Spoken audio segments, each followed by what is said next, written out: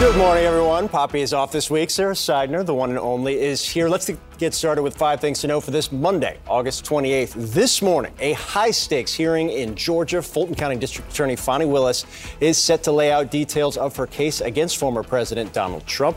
It's part of his former chief of staff, Mark Meadows' bid to get his own case moved to federal court. At the same time, Trump's legal team will appear in court in Washington, D.C. as part of his other federal election interference case. We're watching to see if the judge sets a trial date for that case, which could happen as early as today. And in Florida, the Justice Department is now investigating whether the deadly shooting in Jacksonville was indeed a hate crime. The twisted writings of the suspect make clear he did hate black people. And when he opened fire at a Dollar General, that is exactly who he targeted and killed. And people in Florida's Gulf Coast are bracing for a possible hurricane. Forecasters are warning Tropical Storm Idalia is picking up strength and could start hitting the Panhandle as soon as tomorrow. And she's back. Olympic gymnast Simone Biles breaking yet another record last night. Biles won her 8th national all-round title at the U.S. Gymnastics Nationals in her second elite meet since returning to the sport after a 2-year hiatus. CNN This Morning starts right now.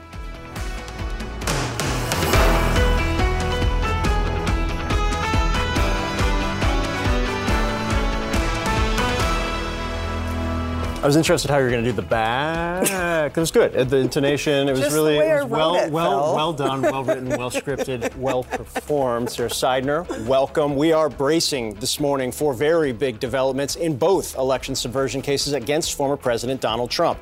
At 10 a.m. Eastern, just 4 hours from now, judges in Atlanta and Washington, D.C. will be holding simultaneous hearings that may give us new details about the timing and the substance in the cases about efforts to overturn the 2020 election. In Georgia, Fulton County District Attorney Fani Willis will be the first prosecutor to sketch out parts of her evidence and arguments in the anti-racketeering case against the former president and his alleged co-conspirators. This could be a kind of mini trial that plays out as ex-White House Chief of Staff Mark Meadows tries to get his state case moved to federal court. And at the same time in D.C., a judge will weigh arguments from the special prosecutor and Trump's defense team over the timing of the federal version of this trial. Jack Smith's office wants to start right after the new year, while the ex-president is pushing for way after the election. He wants an April 2026 date. We're covering developments in both cases this morning. We begin with CNN's senior crime and justice reporter Caitlin Polantz, who is outside the federal courthouse in Atlanta. Can you walk us through a bit the arguments that Meadows is going to make in front of a judge today? Of course, Sarah. So this morning, we are going to be seeing this hearing convene. It could take quite a bit of time because there will be witnesses, there will be legal arguments. And the question at play here today is, was Mark Meadows as White House Chief of Staff whenever he was facilitating calls from Donald Trump, outreach to state legislatures in different battleground states, and also that call to Brad Raffensperger, the Secretary of State in Georgia, was he doing that as a federal official that was part of his job? Can he show that to a federal judge to make the case that this case should have some additional protection for him, moving it from the state court where it's charged by the DA Fani Willis to the federal court? Or was this something that was more political? So what's happening today is there is going to be evidence presented here. Some of that will be witness testimony. That will include the Secretary of State, Brad Raffensperger, we believe. There are 3 other people who have also been subpoenaed, one who received an additional call from Trump that was a Georgia investigator, 2 others who were on that Raffensperger call. And then here's just a glimpse of one of the things we're likely to hear in court today. There is some sound from that audio call that Trump made to Brad Raffensperger. Let's take a listen to it for a second. It starts with a lawyer from the state of Georgia speaking, and then Meadows' response. I'm happy to, sit down with, or have our lawyers sit down with Kurt and the lawyers on that side and explain to him, hey, here's, based on what we've looked at so far, here's how we know this is wrong, this is wrong, this is wrong, this is wrong, this is wrong. And so what you're saying, Ryan, hold on, let me make sure. So what you're saying is you really don't want to give access to the data. You just want to make another case on why the lawsuit is wrong? I don't think we can give access to data that's protected by law. But we can sit down with them and say, but hey, you're allowed to have a phony election? You're allowed to have a phony election, right? No, sir. So that's the sort of conversation from that call that the judge is very likely going to be looking at and weighing today. Was that something that Mark Meadows was doing as White House chief of staff, or was he helping Trump politically, separately? Does this case move? And it's going to be quite a litmus test for not just Mark Meadows, for other defendants in this case, potentially even Donald Trump included. Hey, Caitlin, real quick, are we going to be able to see all this play out? There's been a lot of talk about what a state court, what Georgia doing this will mean for what people can actually see. Is that going to be the case today? Unfortunately, Phil, we will not see inside the federal courthouse. There are no cameras in court. What we will be able to see are sketches from courtroom sketch artists. That is one big difference between having these proceedings in federal court, if they are moved there, versus state court. State court, we get the cameras. You get to see a lot. You get to see judges. You get to see witnesses. But instead today, we're just going to be sitting inside the court watching paper and pens, courtroom sketch artists, and then delivering the information to you when we can. Busy day, as always. Caitlin Polance, thanks so much. All right, now to Washington, D.C., where in just a few hours, a judge in the federal investigation into Trump's alleged efforts to overturn the election will hold a hearing in that case. Judge Tanya Chutkan will consider dueling arguments by special counsel Jack Smith and Trump's defense team over the date for a trial. Let's go now to CNN senior justice correspondent Evan Perez, who is in Washington for us. Evan, what does Team Trump want to do, and what are we expecting the special counsel to ask for? Well, good morning, Sarah. Well, we know that the former president doesn't want this trial to happen anytime soon. His lawyers have suggested a trial date of April 2026. The special counsel Jack Smith, his team has asked for a trial as soon as January. That's in just a few months from now. We expect that Judge Tanya Chutkan, who has already signaled that she wants to set a trial date, and she believes that this trial should go on very, very soon. We expect that she's going to probably set something for next year before the elections. That's certainly all of the signals we've gotten from her. Of course, the former president's legal team has pointed out that he needs time to get ready for such a trial, in part because he's facing three other indictments, including another one from Jack Smith down in South Florida, where he's facing charges related to the classified documents retrieved from Mar-a-Lago. The former president is facing 4 counts in this case. This is a very narrow case, unlike the one that Caitlin is covering down in Georgia. This case has to do with 4 counts: conspiracy to defraud the United States, obstructing the proceedings of Congress, and of course, conspiracy to deny the voting rights of Americans, particularly the Americans in those states states where the former president was trying to overturn the election result. We expect again that we might hear a trial date as soon as today from Judge Chutkan. Guys. All right, Evan Perez, thank you so much. We will be watching to see what happens in that case. Over to you, Phil. This is one of the 2 weapons that was in possession of the white gunman in Jacksonville, Florida on Saturday when he shot and killed 3 black people at a Dollar General store. You see, if you look the top right and the bottom right, 2 swastikas drawn into the AR-style rifle that was used. Vice President Kamala Harris says the deadly shooting is being investigated as a possible hate crime and an act of domestic violent extremism. CNN's Isabel Rosales is live in Jacksonville. Isabel, the sheriff is saying the 2 firearms used by the shooter, they were legally purchased here. What more do we know about what precipitated this rampage and what's happening in the aftermath? Right. They were both legally purchased from from 2 gun dealers, and there was no criminal history here with this shooter. But Phil, there is outrage and heartbreak with this community as the shooter, an outsider, traveled to this predominantly black community. The first place he ended up wasn't this Dollar General, but instead a historically black school. I thought racism was behind us, but evidently it's not. You was a coward. You went in there and shot these innocent people for nothing that you didn't even know. Family members of victims reacting to the racially motivated mass shooting in Jacksonville Saturday that took the lives of 3 black people. Angela Michelle Carr, 52 years old. Anolt Joseph, or AJ Laguerre Jr., 19 years old, and Gerald Deshaun Gallion, 29 years old. Sunday, authorities revealed new details about the events leading up to the shooting. Investigators say before the gunman opened fire at a Dollar General store, he showed up in the parking lot of a historically black university nearby and was turned away by security for refusing to identify himself. So our campus security officer did confront the perpetrator, and the perpetrator immediately got in his vehicle and started to drive away. Minutes later, the gunman arrived at the Dollar General. Deputies released this edited surveillance video showing the shooter opening fire on the first victim in her car in the parking lot. The edited clip then shows the gunman entering the store, where he shot the second and third victims. Shortly after, investigators say the gunman texted his dad. The suspect texts his father and says, "Use a screwdriver to get into my room." The father enters the room and finds a last will and testament of the suspect along with a suicide note on his laptop. 11 minutes after the shooting started, officers entered the store and heard a gunshot, presumably when the gunman shot and killed himself, according to deputies. Investigators are now combing through his writings.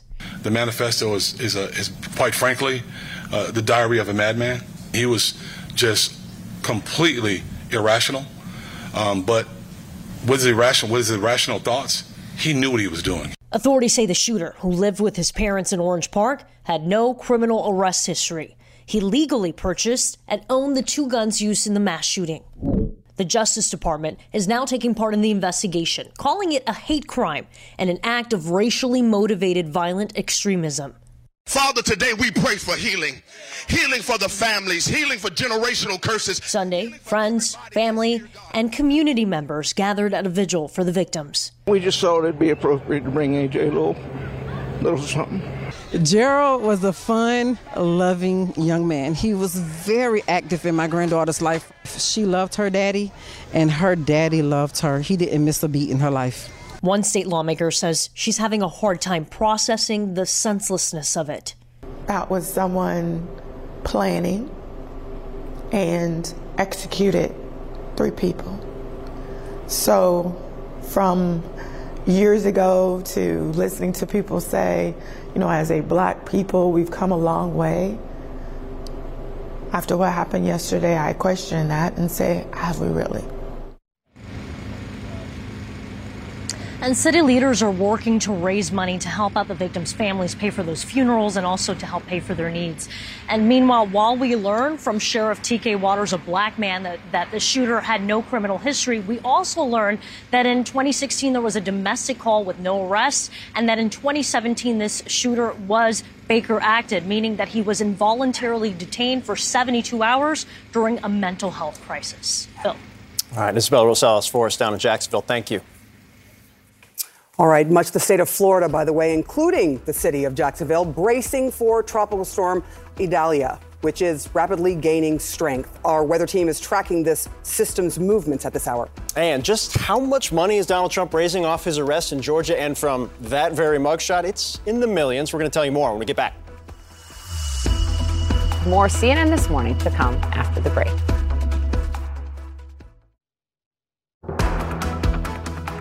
He's going to spend a lot of time in a courtroom and not on a campaign trail. And my concern is we cannot have Kamala Harris as president. We can't chance this. Well, it's Joe Biden that's running, but that was Republican presidential candidate Nikki Haley talking about Trump's legal and political calendar colliding. Today, a judge in Atlanta and another judge in Washington, D.C. will hold hearings in 2 of the cases involving the former president. He is not expected to attend either. In the Atlanta case, we are expecting Fulton County District Attorney Fani Willis to preview for the very first time in court the details of her sprawling racketeering case against Donald Trump and his 18 co-defendants. It will be Willis's first chance to enter some specifics about the prosecution's case into the public record. Joining us now, CNN senior political analyst, he is raring to go, by the way, John Avalon, former assistant U.S. attorney of the Southern District of New York, Sarah Kristoff, and Mara Gillespie. She was the deputy chief of staff for former Congressman Adam Kinzinger and the founder and principal of Blue Stack Strategies. Good morning to you all. I'm going to start with the easy question this morning because it is 6:18 a.m. and that's what I can do at 6:18 a.m. What should we expect to happen at today's hearings? Should I start with you, John? Sure. Why not? Sure. Good morning. Good morning. Look, this is going to be the first sort of preview of the case that Fani Willis is going to bring. And that's interesting because we haven't heard sort of a, in-court presentation by the principal making the case against Donald Trump and his co-defendants. And that's what we can expect today, in addition to, some further discussion around Mark Meadows' attempt to say he should be tried under federal statute. But that's the preview. That's where the attention should be. That's the headline. Sarah, to that point, I think there's been an assumption that Mark Meadows may have been the first, but isn't going to be the only one who's trying to move the case from state to federal. But in talking to lawyers about this, there's not a ton of case law here. There's not a lot of precedent. What should people be thinking about the actual likelihood that Meadows and then perhaps Trump later on could succeed here? Yeah, this is really an unprecedented area of the law. There's a lot of case law and removal per se, but it's usually in the civil context, not the criminal context. So we're really in uncharted territory here, frankly, and the judge has an opportunity to make some new law. So first, the question is, should Mark Meadows' case be removed to federal court and be tried in federal court with the federal procedures applying? And if that is the case, if the judge decides that's the case, should all of the defendants be then tried in federal court, or will the case be sort of divided up with some tried in state court and one or more tried in federal court? Sarah, can I ask you just a quick question about why moving to federal court is so important to Meadows? I mean, if it's in Atlanta, if there's a federal court there, wouldn't it be the same jury pool? What is he looking to do, and what are others looking to do? So I think there's a sort of a belief that the federal court is a little bit more apolitical. You have the judge here that's presiding over this removal process was appointed by Obama. There is sort of a apolitical nature to the court. The federal procedures would apply. So I think that is of particular appeal to Meadows and perhaps Trump if he makes this move as well to seek removal, which I expect he'll do, depending on the outcome of today's procedure. And I think there is also, probably an appeal to sort of taking Fani Willis out of her sort of comfort zone, out of her home territory, so to speak, and putting her in a courtroom where she's probably not as comfortable. More on the political side of things, the Trump team is very happy to announce how much money they've raised in the days after the former president showing up for his arraignment. I think $4 million plus on Friday, in total more than $7 million. Clearly, this is playing well with the base. It has every single time this has happened up to this point. There have been 4 of these. But I guess the question is, when you look at the calendar, when you look at the convergence of the legal with the political, how much money this is going to cost as well, does this end up actually being a net benefit on the money side? He's already eating through so much of his campaign money to cover his legal bills. And again, it's really hard to watch as this self-proclaimed billionaire who arrived in Fulton County on his jet that says Trump, his huge plane, and yet he's asking his donors, his supporters, his loyal fan base to pay for his legal bills. Just the juxtaposition of watching him fly in on his big plane and then also be begging them for $5 donations, it really does. It makes me sad for his supporters who are blindly, giving to him. And they will continue to have to because they're mounting up this year. I believe in the first 6 months of the year, he's already spent well over $20 million on his legal fees and is eating into his campaign funds and is continually, as we've seen, fundraising off of this. It is also interesting. He keeps changing lawyers as well. It's kind of an interesting trail of lawyers that have been left behind. I do want to talk about what some of the presidential candidates, the GOP presidential candidates, have said. Chris Christie waited no time and minced no words. Here's what he said about the Trump announcement, the campaign announcement of raising all this money off that mugshot. There's almost nothing anymore that he could do that would surprise me in terms of the ongoing grift. Donald Trump promised the country when he ran in 2016 that he would drain the swamp. Really, all he did was rearrange the swamp. Okay, so that has been something that a lot of people have talked about, the swamp and trying to, rid the D.C. of the swamp. But to Chris Christie's point, he's been one of the only ones who has been really strong coming up against Donald Trump. Will other Republicans follow? You're starting to see, beginning in that debate, some Republicans move towards the Christie position. Christie, typical, using big, tough words like grift. Yeah. Right. Really. And by the way, later in that interview, got into really specifics about family members and money coming from foreign entities. Right. But the basic point is he is fleecing his supporters to pay for his legal bills, which is a fact. What's interesting to your point is that Nikki Haley started to make similar noises, really saying that, look, this is a distraction. He's the least popular politician in the country, and he's fleecing his supporters. So this is the issue. This is a legal defense fund masquerading as a presidential campaign. This is it, but it's a serious, serious thing that's happening to the country, to the Republican Party. And his donors are paying for it willingly. Legal? Say that again? That was really good. It is a legal defense fund masquerading as a presidential campaign. But to John's credit, this is not just another great Avalon line, which he comes at 6 a.m, remarkably prepared for them, and it drives me insane. But also, it's factual, right? When you actually look at the FEC filings, when the tens of millions of dollars that they spent on legal funds, which were not only just wrecking the super PAC money that they had, that they were trying to ask for it back, but also the campaign money. And if you're a Republican looking towards a general election where the Democrats are going to raise $1 billion plus, $2 billion is the target for the Biden campaign, and you're watching this money just go out the door, Avalon actually has a point here. Shockingly. Actually, wow. Give the man a medal, John Avalon. Thank you so much. Thank you, Mara. Appreciate you guys.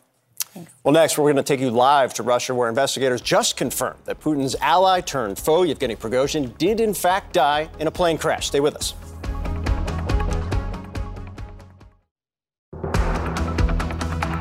That's the front cover of the Tampa Bay Times this morning. Preparations are underway as Tropical Storm Idalia rapidly gains strength. Hurricane and storm surge watches are in effect along the state's west coast, including Tampa Bay. Now, Idalia is threatening to hit the state as a major hurricane. We want to get right to CNN meteorologist Derek Van Dam. And Derek, as you're looking at this develop, how destructive could this storm be? Yeah, Phil, when the National Hurricane Center uses the explicit language, rapid intensification over the eastern Gulf of Mexico, we all know the potential there. We have all seen this play out before. This is what you need to know at home. A major hurricane is expected along the Florida Gulf Coast upon its arrival, and this is your last full day to prepare for the storm, especially into the southern Florida peninsula. And by the way, this is not just a Florida storm. We have to keep an eye on this in Georgia and into the Carolinas for Wednesday and Thursday. Here's the latest: 65-mile-per-hour winds. It's still a tropical storm. It will bring hurricane conditions to western Cuba today. This is important. It started to move in a northerly direction. That is completely different than what it did over the past 36 hours. Now, this storm is going to run basically parallel with the Florida Gulf Coast, and this is important because any deviation to the left or any deviation to the right can have major implications on places like Clearwater, St. Petersburg, Cedar Key, Tampa Bay as well. And it is not lost on me putting a Category 3 major hurricane upon arrival and what that means for the Florida coastline here. So we remember what happened with Ian. Look at this, 7 to 11 feet right along that big bend there. That's the storm surge forecast. And I want you to see this as well. Look at the wind and the direction of that wind. That is going to push all of the water, very shallow water, across the eastern sections of the Gulf of Mexico. That is why storm surge, the wind threat here, potential for 110 mile per hour or higher across the Big Bend. And then check that out. Rainfall will lead to flash flooding as well. Lots to cover here. Yeah, no question. Please keep us updated. Listen to authorities if you're down there. Derek Van Dam, thanks so much. All right. All right, now to Russia. After days of speculation, Russian officials have confirmed that Wagner chief Yevgeny Prigozhin is one of 10 people killed after the private jet they were on fell out of the sky, landing in a fiery crash near Moscow. Investigators said DNA tests established all of the victims' identities. It all happened exactly 2 months to the day that the longtime Putin ally attempted an armed rebellion against Russia's military command, but called it off just short of reaching Moscow. CNN's Matthew Chance is joining us live now from Moscow. There are still a lot of unanswered questions, but we now have the answer to one. It was Yevgeny Prigozhin, among others, killed in that crash. Yeah, that's right. I mean, it was a very quick, short statement from the Russian Investigative Committee saying that basically they'd done genetic tests on all the human remains that they'd recovered from the crash scene. The crash taking place last Wednesday, of course, and they found that everybody who was on the passenger list, including Yevgeny Prigozhin, has been confirmed as dead. And so that's what we got from the Russian officials in terms of confirming Yevgeny Prigozhin's death. It brings to an end, or answers at least one of those very important questions about what happened, what took place during that plane crash, and of course brings to the end, in dramatic fashion, a very controversial Russian figure. He carved out a pivotal role in Russia's Ukrainian war, often visiting his Wagner mercenaries near the front lines in Bakhmut, where he'd sent them to fight what became a very personal battle, not just against Ukrainian forces, but with Russia's own military leadership, whom he regularly condemned as incompetent, as thousands of his hired fighters were killed. Here, Prigozhin points at a pile of dead bodies next to him and launched into a tirade. Those who didn't give us ammunition will go to hell and eat their intestines, he shouts. Then he named Russia's defense minister and army chief. You animals are sitting there, he says, and think you've the right to decide their lives, he bawls. It was extraordinary criticism of Russia's high command. And he followed it up with unprecedented action, leading what he called a march for justice towards Moscow, effectively a Wagner military uprising that challenged Kremlin authority. A deal was done to call off the rebellion as Prigozhin's forces advanced on the Russian capital. But a furious President Putin called it a stab in the back from a man he regarded as loyal. It was in the service to the Kremlin, first as its catering contractor in the 1990s, that earned Prigozhin the nickname Putin's chef. And Prigozhin emerged as one of Russia's most powerful figures. His Wagner mercenaries, at the behest of the Kremlin, were active in Ukraine, the Middle East, and several African states, where human rights groups accused them of horrific abuses. But Prigozhin was much more than just Putin's chef turned Putin's warlord. He was Putin's troll as well, setting up this notorious troll factory in St. Petersburg, the Internet Research Agency, where internet provocateurs were paid by Prigozhin to distort the US political debate around 2016 presidential elections. Prigozhin was sanctioned by the US, but denied any involvement in election meddling. He denied links with Wagner too. But with Russia's full-scale invasion of Ukraine in 2022, that mask was discarded. After his abortive uprising in June, Prigozhin and his Wagner forces were officially exiled to neighbouring Belarus. But the Wagner leader continued to travel freely, even visiting the Kremlin to discuss the group's future role. Prigozhin's most recent video showed him speaking in an unidentified African state, where he said he and Wagner would continue to promote Russian interests. But it wasn't to be. Back in Russia, his private jet was recorded plunging from the skies on a flight from Moscow to St. Petersburg. Russian investigators confirm all 10 people on board, including Prigozhin, were killed. A dramatic end to a controversial figure. All right, Sarah, well, you're right. We've got the death of Prigozhin confirmed by the authorities, but there's still no answers on what caused that crash, that plane, to plunge out of the sky. Sarah. Yeah, that's the big remaining question as to whether or not it was purposeful. Matthew Chance, thank you so much live for us from Moscow. Well, coming up, you're going to want to stay with us. We've got brand new CNN reporting that digs into how House Speaker Kevin McCarthy plans to move ahead with an impeachment inquiry into President Biden. Stay with us.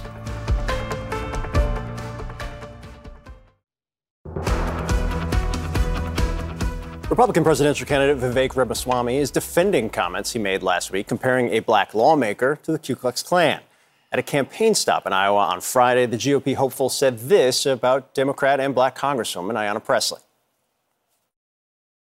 Ayanna Pressley, she's in the Congress today. She's a member of the squad. Her words, not mine. We don't want any more black faces that don't want to be a black voice.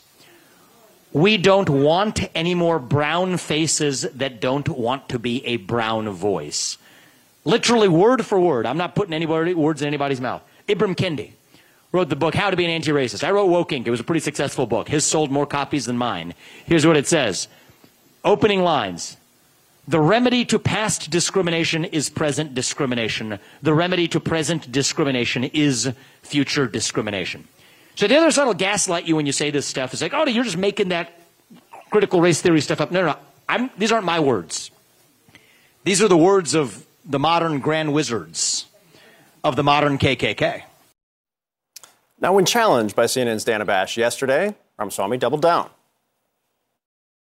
I think it is the same spirit to say that I can look at you and based on just your skin color, that I know something about the content of your character, that I know something about the content of the viewpoints you're allowed to express. For Ayanna Pressley to tell me that because of my skin color, I can't express my views, that is wrong. It is divisive. It is driving hate in this country. She fact-checked him, by the way, there, and deserves credit for that. John Avalon and Mara Gillespie are back with us. Thank you so much for sticking around. This is hard to listen to because the Klan flogging, mutilating, killing, hanging, and he's saying that the first black congresswoman of Massachusetts is the same as the KKK. Who is he trying to get attention, or is he trying to get voters using this kind of trash? Both, primarily attention.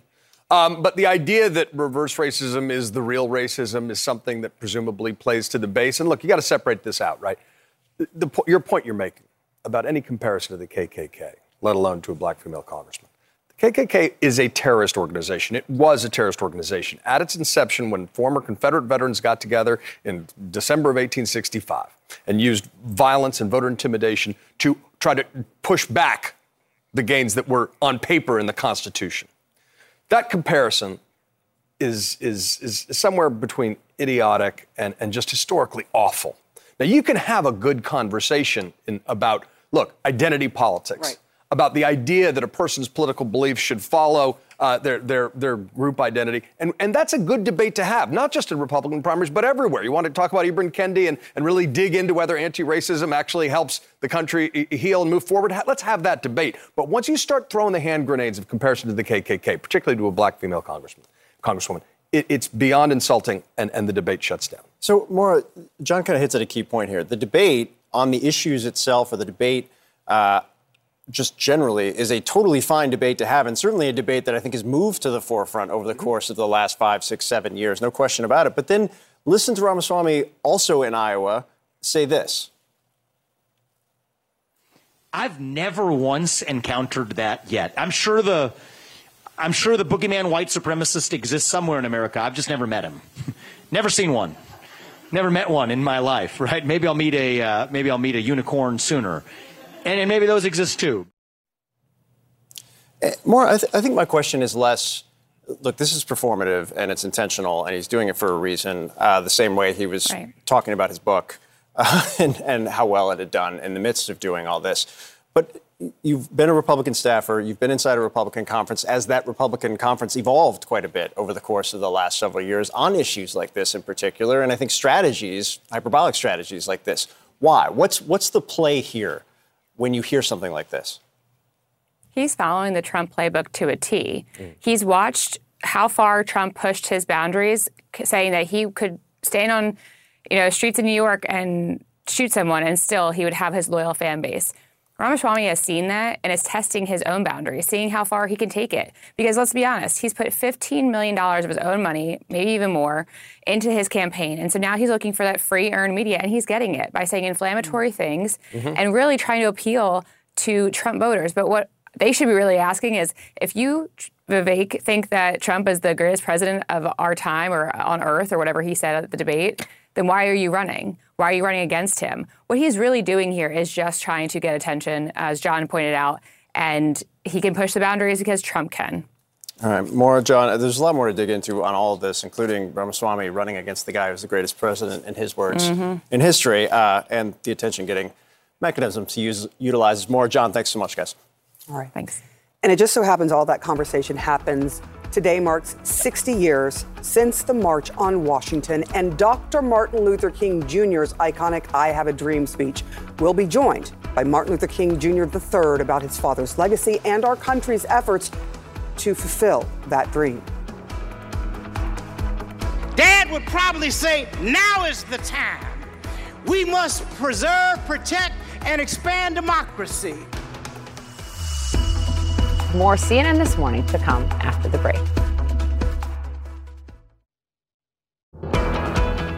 If I could speak to my grandfather today, I would say, I am sorry we still have to be here to rededicate ourselves to finishing your work and ultimately realizing your hidden dream. That was Martin Luther King Jr.'s 15-year-old granddaughter, Yolanda Renee King, speaking at the March on Washington event in D.C. over the weekend. Thousands of people gathered in the nation's capital where Dr. King gave his iconic I Have a Dream speech and spoke of a more just and equitable America. Today marks 60 years since that march. Later today, President Biden and Vice President Harris will meet with relatives of Martin Luther King Jr. and organizers of that historic march. And in a new op-ed in the Washington Post, President Biden says we must keep marching toward Dr. King's dream. He writes, quote, while we've never fully lived up to that promise as a nation, we've never fully walked away from it either. Each day of the Biden-Harris administration, we continue the march forward. Joining us now, global human rights leader and son of Dr. Martin Luther King Jr., Martin Luther King III. Sir, thanks so much for taking the time on this incredibly important day, on this anniversary, but also in the wake of what we saw just this weekend in Jacksonville, Florida. And I think these types of moments underscore the fact that the job isn't finished. The dream hasn't been fulfilled. And I wonder how you think of moments like today where you look back at such history and yet still see so many problems. Well, maybe it says, and thank you for the opportunity to share on this day as we observe this anniversary. Maybe it says that we, in a sense, continue history, and yet somehow we have to move forward. I must first say to the victims, the family members who've lost loved ones, my condolences I send to them. But there's something wrong with a nation where this continues to happen over and over again. If you remember in 1963, about 3 weeks after the March on Washington, 4 little girls lost their lives in the 16th Street Baptist Church because of bombing. Every time there seems to be a sense of a forward movement, there's always the inevitable setback. The fact of the matter is, hate is being promoted in this country, and we've got to change that, and we got to do something about it now, not tomorrow, not next week, but now. Mr. King, I'm curious what you think your father would have thought about the way we are with politics today. We just heard one of the presidential candidates saying that he's never met a racist and it's like finding a unicorn in this country. Where do you think he would think about what's happening in our political world today? Well, I think, number one, had he lived, we would be on a totally different trajectory. And perhaps we would be dealing with some other kind of issues, but not these issues, because he constantly talked about providing positive imagery and not elevating the negative. I mean, this is not to criticize you as a network or any one network, but when your mantra is, if it bleeds, it leads, that's something wrong with that. We got to create more positivity in this nation. And we got to figure out how do we, again, communicate disagree without being disagreeable. That's what Dad did throughout his life. That's what my mom. That climate has to be created. It doesn't just happen on its own. Sir, I was struck reading you had an opinion piece in the Washington Post on the 50th anniversary, so 10 years ago. And the key elements of that piece, including one line, although significant progress has been made in some areas, too many Americans have inadequate opportunities to escape poverty, joblessness, discrimination, social neglect, and violence. You talk about gun violence throughout the piece. So many of the core issues in that piece are still core issues we are talking about, debating, and not really agreeing on solutions today. Why? Well, I think, number one, we have gone down a spiral of going backward instead of moving forward. Again, we created what we call a huge coalition for this 60th anniversary, where we had Blacks and Jews, and we had Latino and Native Americans. We had the LGBTQIA community. We had labor. This was one of the largest coalitions that has ever existed. We had the Chinese American community, so Asian Americans. The point is, the trajectory has got to change. And we keep going down this negative hole. We have to figure out, how do we create a positive energy, a positive, as my father used to talk about. That's what I'm dedicated toward, building coalitions to say America is better than it is acting at this time. We have an opportunity, and we got to learn nonviolence also. We've accepted a culture of violence. We must create a culture of nonviolence. That makes us a better nation. Darkness will never put out darkness. Only light can do that. Violence will never stomp out violence, Dad said. Only love and nonviolence can do that. I think that's why he was such a revered figure, because he was able to be kind, but also be very clear about what was happening to Black people in this country in particular. I do want to ask you about your meeting today. I know you're meeting with President Biden and Vice President Harris. What is the message you would like to send to them? What would you like them to take away from the meeting? So I think there are probably a couple to three areas. Number one, we had to figure out how to bolster the opportunity for people to vote. We still have a system of voting that does not allow everyone the same kind of access. There are draconian laws put in place in some states. Dad used to say a voteless people is a powerless people, and the one most important step we can take is that short step to the ballot box. The second thing is we got to do some more about hate crimes and hatred that is being spewed, whether it is figuring out how do we address what the internet does. There's got to be a constructive way to that. And the final piece is, again, we as a nation, we got to work together and not work at it. We're turning on each other. How do you create the climate to turn to each other? Because when we as a nation turn to each other, we're interested in how do we bolster people, not how do we suppress and divide people.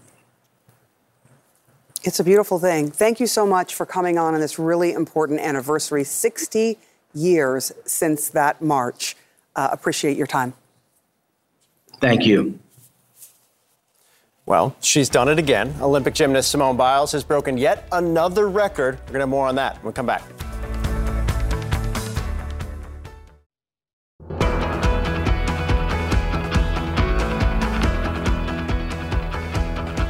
Olympic gymnast Simone Biles breaking yet another record last night. She became the first person to win 8 national all-around titles at the U.S. Gymnastics Championships.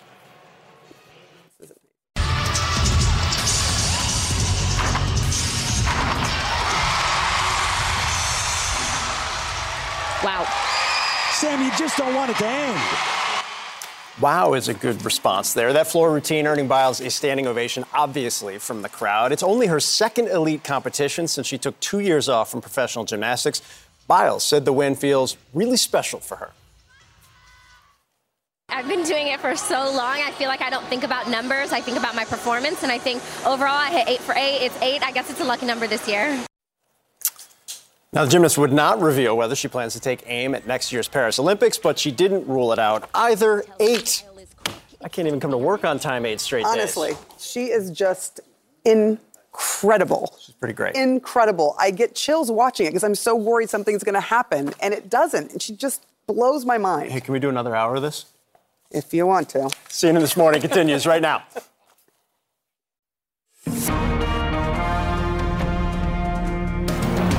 two key hearings. In Atlanta, Mark Meadows will argue that his case in Georgia should be transferred from state to federal court. Was he doing something that was part of his job in good faith? The special counsel wants January of next year. That seems very ambitious, but I think she's going to lean in that direction. Jacksonville, Florida, where 3 people are dead in what police are calling a racially motivated shooting. I thought racism was behind us, but evidently it's not. The division has to stop. The hate has to stop. The rhetoric has to stop.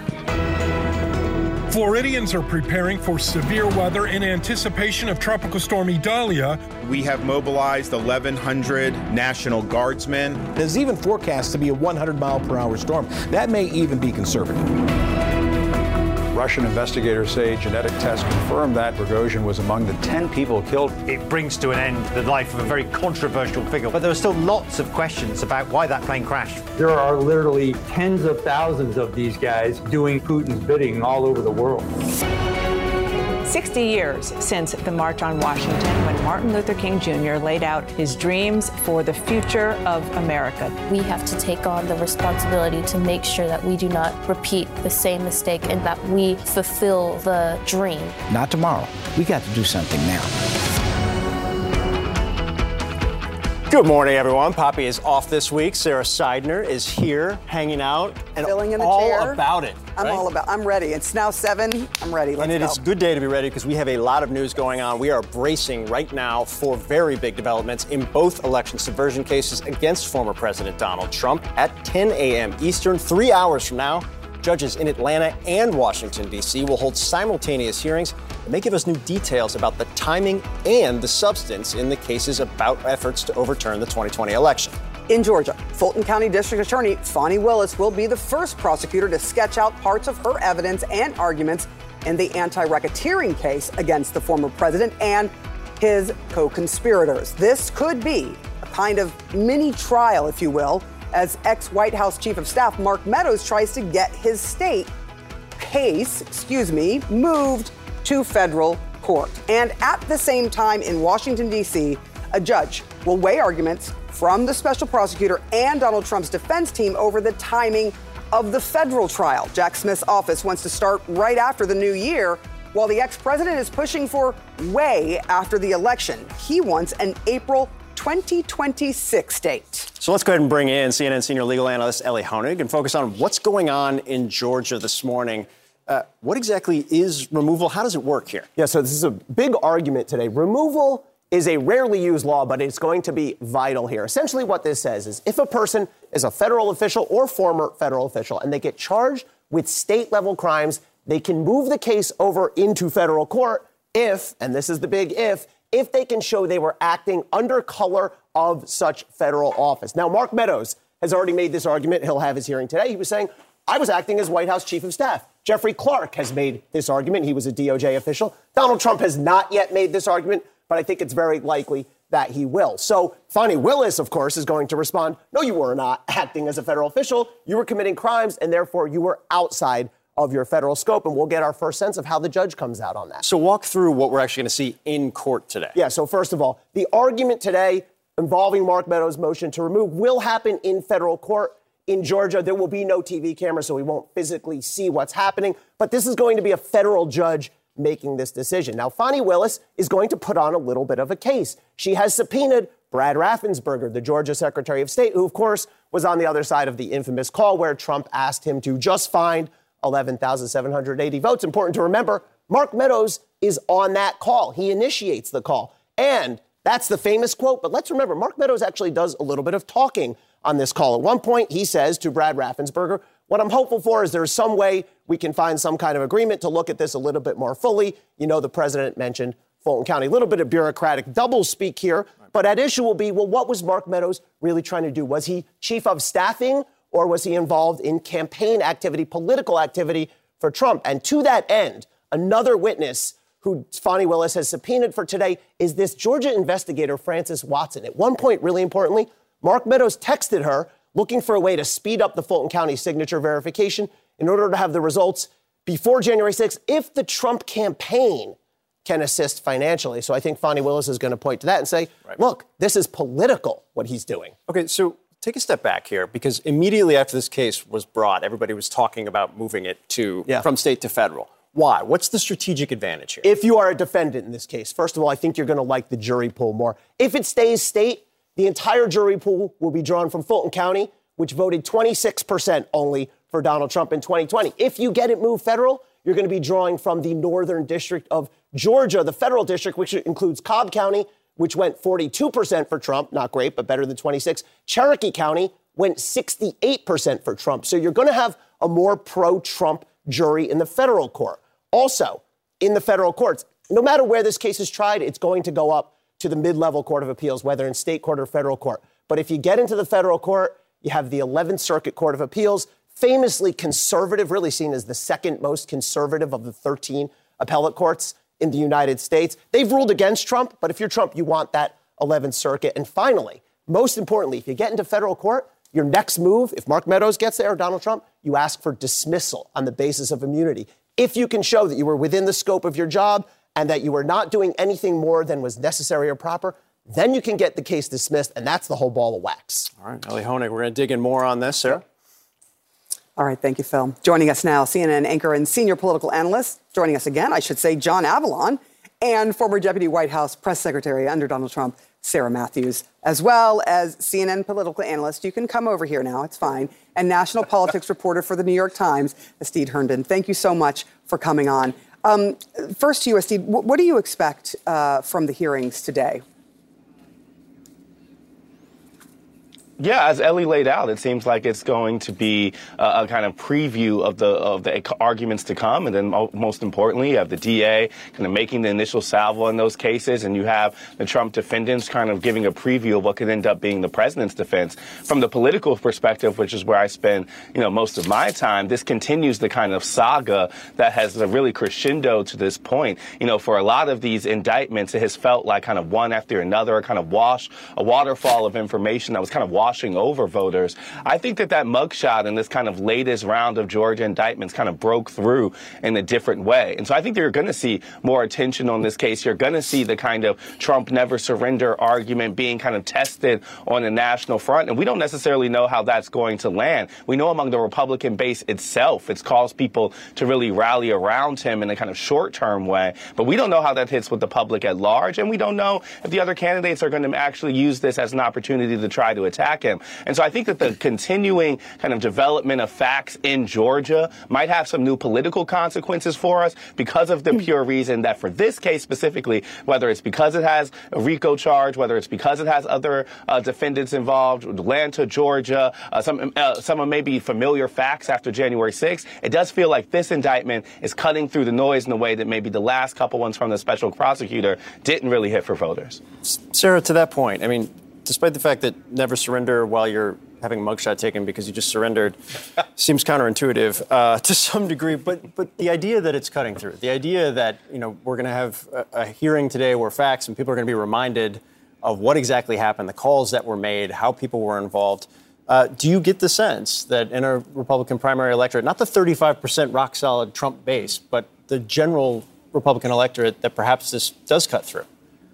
I don't know if it will cut through, to be honest. I think that while the mugshot definitely brought more attention to this case, I think it also kind of makes Trump into a martyr. Obviously, we saw his campaign capitalize on it, and they had huge fundraising numbers come out of it. I think they said it was their best fundraising day that they've had. 7.1 million total, I think 4 point something during that day, yeah. Exactly, but I do think that there is a large amount of indictment fatigue. I think there is, people don't understand the differences between the cases. I don't think that necessarily it was helpful that Alvin Bragg's indictment dropped first. I think that most people found that to be politically motivated. And so then I think that kind of stained the other indictments, even though I believe that these other indictments have a large amount of evidence and that the Trump team should be very worried about these other cases. But I think in the court of public opinion, they probably are doing better because it's hard for people to understand the differences between the cases.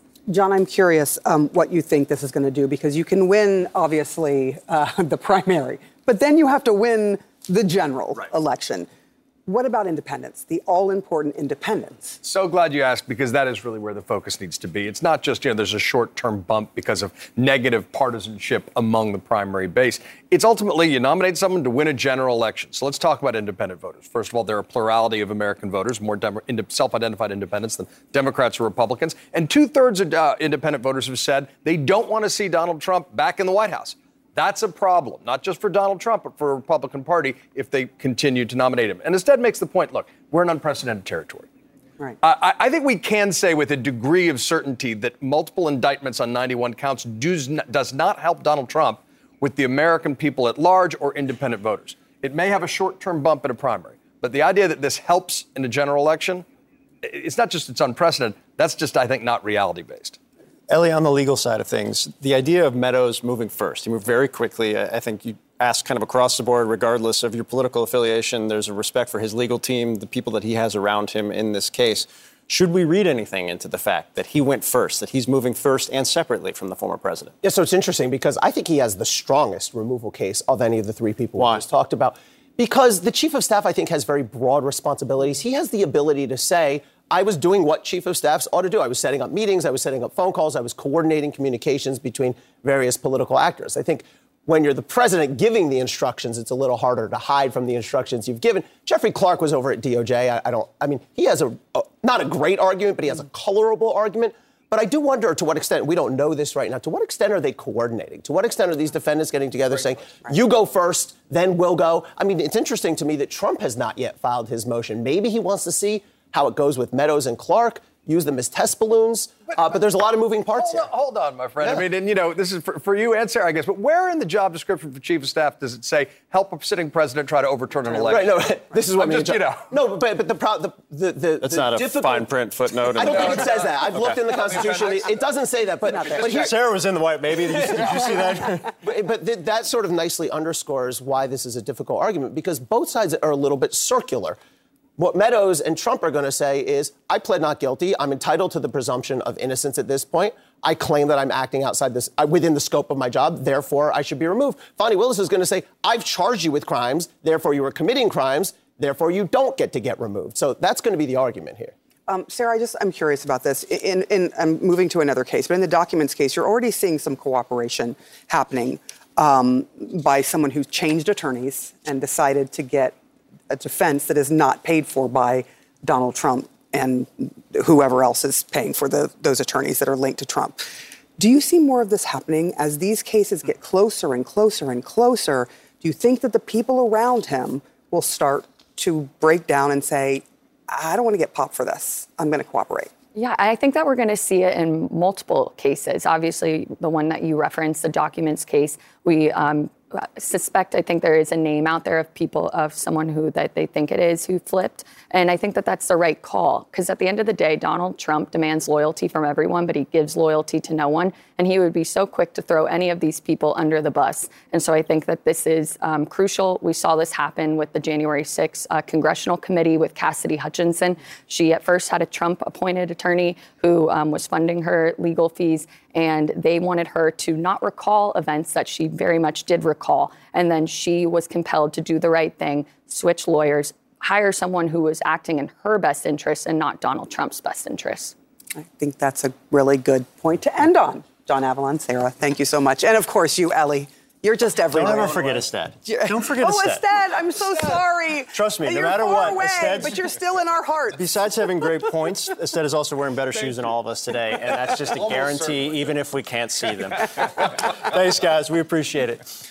Well, the Justice Department is now investigating whether the deadly shooting of 3 black people at a store in Jacksonville, Florida, was a hate crime. The mayor of Jacksonville is going to join us live next. And new CNN reporting digs into how House Speaker Kevin McCarthy plans to move ahead with an impeachment inquiry into President Biden.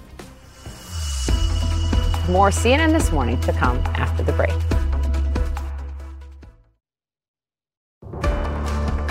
And that's what they're calling this act of racism. And I just feel like you was a coward. You went in there and shot these innocent people for nothing that you didn't even know. And then you took your own life. That's just the cowardly way to go. That was a family member of one of the 3 victims killed in Jacksonville, Florida, and what the Justice Department is now investigating as a hate crime. Investigators say a white gunman killed 3 black people at a Dollar General store on Saturday before taking his own life. The gunman was identified as 21-year-old Christopher Palmetter. This is one of the 2 weapons that was in his possession. The local sheriff says the gunman drew swastikas on the AR-15 style rifle, used racial slurs, and left behind racist writings. We're doing so much to try to determine what exactly led to this. The manifesto is quite frankly, the diary of a madman. He was just completely irrational. But with his irrational thoughts, he knew what he was doing. He was 100% lucid. He knew what he was doing. Now, the victims have been identified as 52-year-old Angela Michelle Carr, 19-year-old Anult Laguerre, and 29-year-old Gerald Gallion. Joining us now is Jacksonville Mayor Donna Deegan. Mayor Deegan, thank you so much for taking the time. Condolences to your community. I know you spoke with President Biden last night, I believe. What was his message to you in that call? I did. Well, he was very gracious and obviously offered his condolences for our community and just offered any help that he could give. And I appreciated that very much. You said in the wake of this shooting that there are days where it feels like you're going backwards to some degree. The community is going backwards. Maybe the country to some degree is going backwards. How big of a shock has this been to the community? Well, unfortunately, I would say that it hasn't been much of a shock, Phil. This is something that happens all too often. And we have a violent gun problem in our community. We have a violent gun problem in our country. We know that. We also have a problem with racism. And I think that every step on the path that we take either is a step toward more unity, which is something that I desperately want for my community, or it is a step in the other direction. And I think that we all want unity. I was grateful that the governor came to our vigil last night in Jacksonville, because I think it's important for him to see up close and personal the pain that this community is in.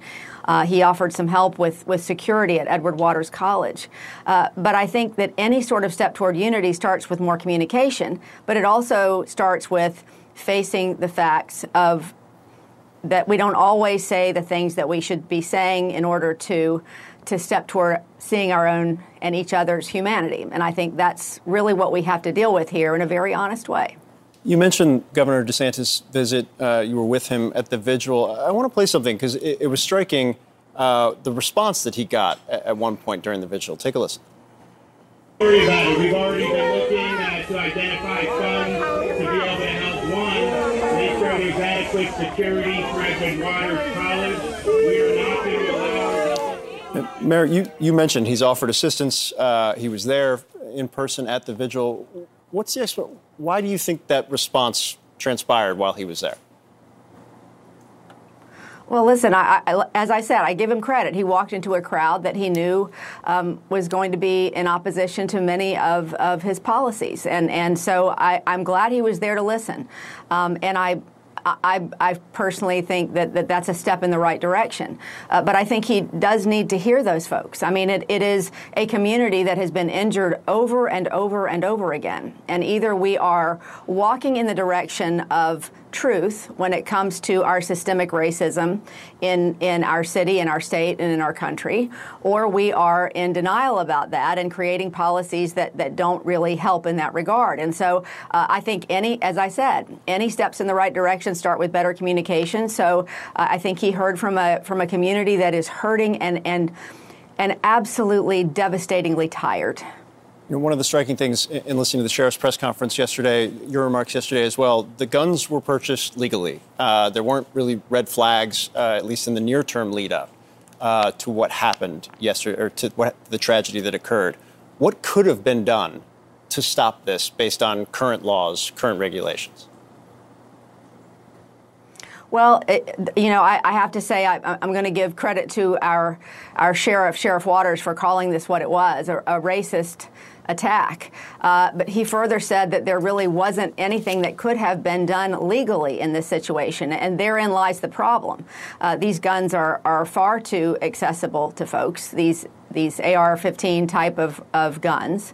And frankly, if we want to go deeper than that, if you want to go further than the guns, you got to address the hate, and you've got to address the fact that we don't seem to want to acknowledge the truth of our history and the way that we should be dealing with it. So I don't know legally, given the way the laws are written right now in the state of Florida, that there was anything that could have been done. And therein lies the frustration for me. You know, one last question before I let you go. Our colleague, Juliette Kayyem, had a column in The Atlantic, or piece in The Atlantic, where she talks about the shooter's actions yesterday were not just a hate crime. They're a performance for all the world to see. This is the age of mass shooting as production. He wanted to make sure his intentions were known. Hate-filled screeds were written to his parents, law enforcement, the media. He was leaving nothing unsaid. It's striking because I think it's incredibly accurate. But two, your response to that as a leader, as an elected official, when you know that that exists out there and it's directly affecting your community and also the country writ large. Well, look, I understand why some people don't want to give more glory to folks that clearly want the attention when they do things like this. But it does shine a very bright light on what we're dealing with in our community, in our state, and in our country. And I think light is the best disinfectant. So if we can shine a light on the racism that does exist and the fact that it still exists structurally in our country, then we can begin to deal with it. And that is my sincere hope, is that out of this, we will come to better unity through listening and better understanding. All right, Mayor Donna Deegan, we appreciate your time. Our condolences to your community. Thanks so much. Thank you so much, Phil. All right, preparations are underway along Florida's Gulf Coast as Tropical Storm Idalia rapidly gains strength. Hurricane and storm surge watches are in effect along the state's west coast. Idalia is threatening to hit the state as a major hurricane. Let's get right to CNN meteorologist Derek Van Dam, who is watching this very, very closely. How destructive might this storm be, Derek? Yeah, using the words from the National Hurricane Center, they're talking about rapid intensification. Last time we saw that, Hurricane Ian, we all know how that played out. So it's time to take this storm seriously. Your last full day to prepare is today, because we do expect that first arrival of tropical storm force winds for early morning hours along the southern peninsula of Florida. By the way, this is not just a Florida storm. It could impact the Carolinas into southern Georgia as well. This is crucial. We are starting to see that northerly turn, and the storm is becoming more and more organized near the Yucatan Channel. Here is the forecast track. You can see how it runs parallel with the Gulf Coast of Florida, so the west coast. This is where we're concerned about Wednesday into Thursday. And yeah, that's a Category 3, a major hurricane. We've seen this unfold before, with, of course, being a game of miles. Any track or deviation to the west or to the east has major implications for so many population centers. But Sarah, we've got tropical storm and hurricane watches, as well as storm surge watches posted, as you said. Back to you. All right, Derek Van Dam, thank you so much. We'll be watching that all morning. Appreciate it. Yeah, closely. Well, he almost missed last week's Republican debate because of a torn Achilles, but Doug Burgum still got on the stage, still made his case to the voters, and he's going to do it again here in studio. Next. Every minute that these 8 candidates spend talking about the past instead about the future is time that is just you know who loves it? Biden loves it, but China loves it when we're talking about the past. Okay.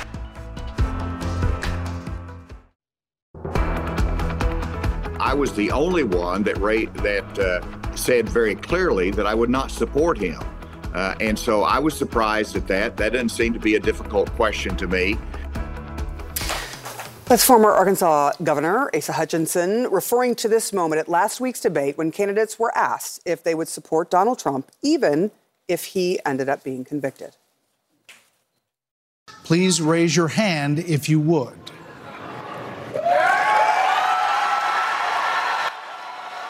There are only 2 on that stage that did not raise their hand. Chris Christie raised his hand, but later gestured with a pointed finger, saying that Trump's conduct should not be normalized. The moment underscoring the former president's grip on the party, even as he faces 4 indictments at this point. Joining us now is one of the Republican contenders on that stage, Governor Doug Burgum of North Dakota. Thank you so much for being here. So the obvious question here is, how'd you hurt your leg? No, I'm just kidding. We all know. Everyone knows he hurt himself during a basketball game, and he is somehow up and walking, tore your Achilles, as we understand it. So thank you for making the trip here. Why would you support Donald Trump? I was just going to say, the weather report on earlier, it was raining threes right before I right before I blew my Achilles, so that should be part of the... Okay, so there was no dunking, but there were threes. It was, okay, got it. Starting to pour. Now to the debate. Why is it that you raise your hand? Why support Donald Trump if he is convicted, especially if he's convicted of trying to overturn an election, which affects democracy? Well, I just thought this was the goofiest question of the whole night. Everybody on the stage, to get on the stage, signed a thing that said, hey, we're going to support a Republican candidate in 2024 if it's not you. You're not going to run as an independent. You're going to support a Republican. So then to ask this question, which is hypothetical, when everybody's on the stage, including myself, I'm pouring my time, my energy, everybody that's supporting us to actually be the nominee. So, the question is, you're going to support yourself? Absolutely, I'm supporting myself. But these hypotheticals, and it just goes into this whole 7 by 24-hour cable news clickbait thing around all of these indictments when we're out talking to candidates, which I went to New Hampshire for 3 days. Now I've been in New York the last 24 hours. When we're talking to people, they're asking about inflation. When I'm talking to a lobsterman in New Hampshire, they're like, hey, I'm not making my payments because how much I'm spending on the diesel to run my boat. And then you turn on the TV and all you hear about is this stuff, but that's not what the people are actually concerned about. Interest rates at a 22-year high. They're like, is the American dream falling away between inflation? $700 more a month for the average family. And I grew up, my mom, my dad died when I was a freshman in high school. My mom went back to work raising 3 kids. I understand what it's like if you're a working mom to actually put food on the table. And then I was growing up, every job I had, I took a shower at the end of the day, working on the farm, working on the ranch, working as the grain elevator, working as a chimney sweep. Americans today are actually concerned that, how are they going to make things meet? And they were talking about on the stage, and I said it that night, I said it again, if we're going to spend all our time talking about that, you know who loves that? China loves that. We're in a Cold War with China, and they got a 100-year plan. They're doing everything they can to beat us, and we're just divided. And divisiveness now is a giant commercial business in our country. So divisiveness sells. Let's talk policy then. The former president, regardless of your views about the indictments, he's A, the former president, and B, plus 30, 35, 40 in most national polling. And when you dig into those early states that you've been visiting, do you agree that a 10% tariff kind of across the board should be a policy that the U.S. should pursue? I think that the whole tariff thing is just goofy as a standalone question if you're talking about economic tariffs. Because look what we're doing. Standalone question or standalone policy? Because it was the former president who said 10% tariff across the board seems to make sense for him. Well, I don't think it makes sense across the board. I mean, we have to be strategic about it, and we take a look at whether it's the former or the current president. You take a look at Biden. First of all, Putin doesn't even invade Ukraine if we don't have all of Western Europe dependent on Russian energy. I mean, the first thing we should do is sell energy to our friends and allies, stop buying it from our adversaries. But then when Putin does invade, what did it take us? How many months? 6 months before we had sanctions on oil and gas? And then when, in the meantime, Russia makes a bunch of money. Then we put sanctions on. Now Russian oil is 20% off.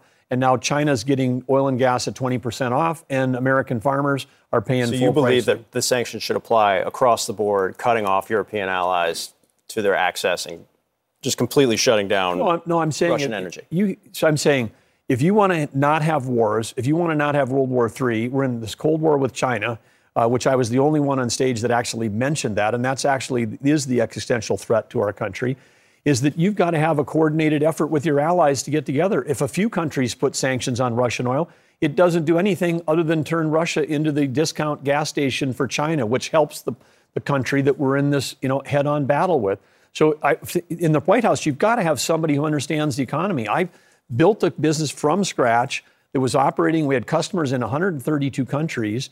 And this idea that we're going to somehow, try to run our country when you've got someone there now who's never worked in the private sector, hasn't made payroll, like I have for all these different, all these years, someone who took a pay cut to make sure their team members could get paid.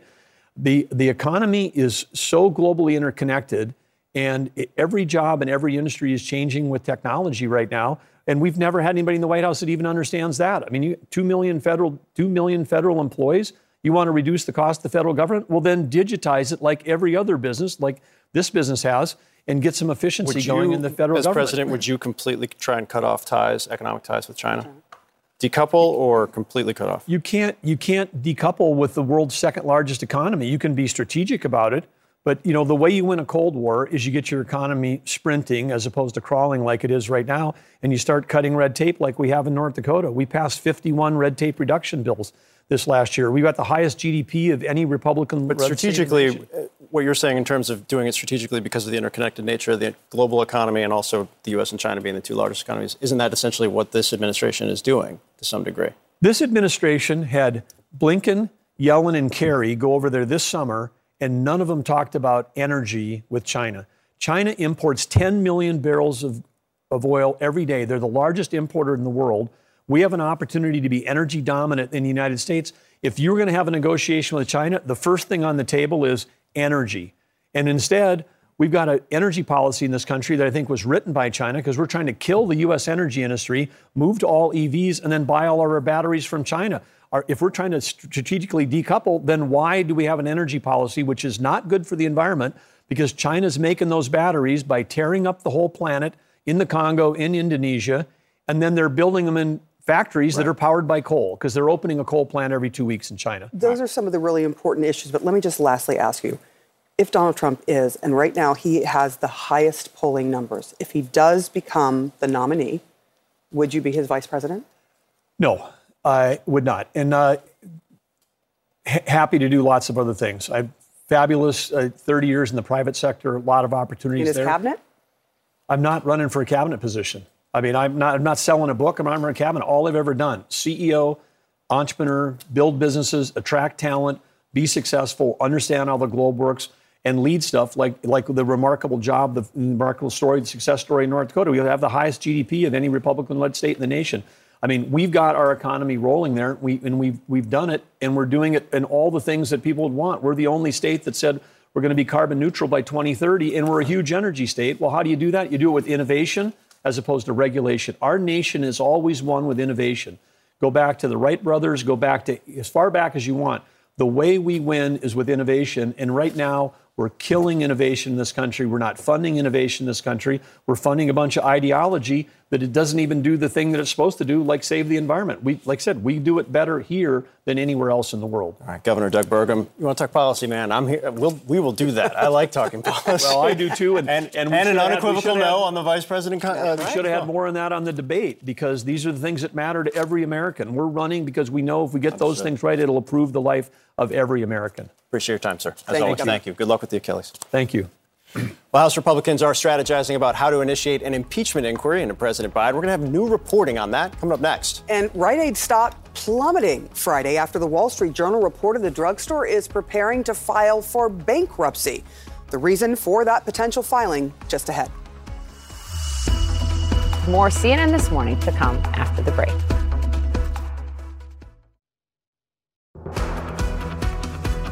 We've got some new reporting this morning. House Speaker Kevin McCarthy and other top Republicans beginning to strategize how to move forward with an impeachment inquiry into President Biden this fall.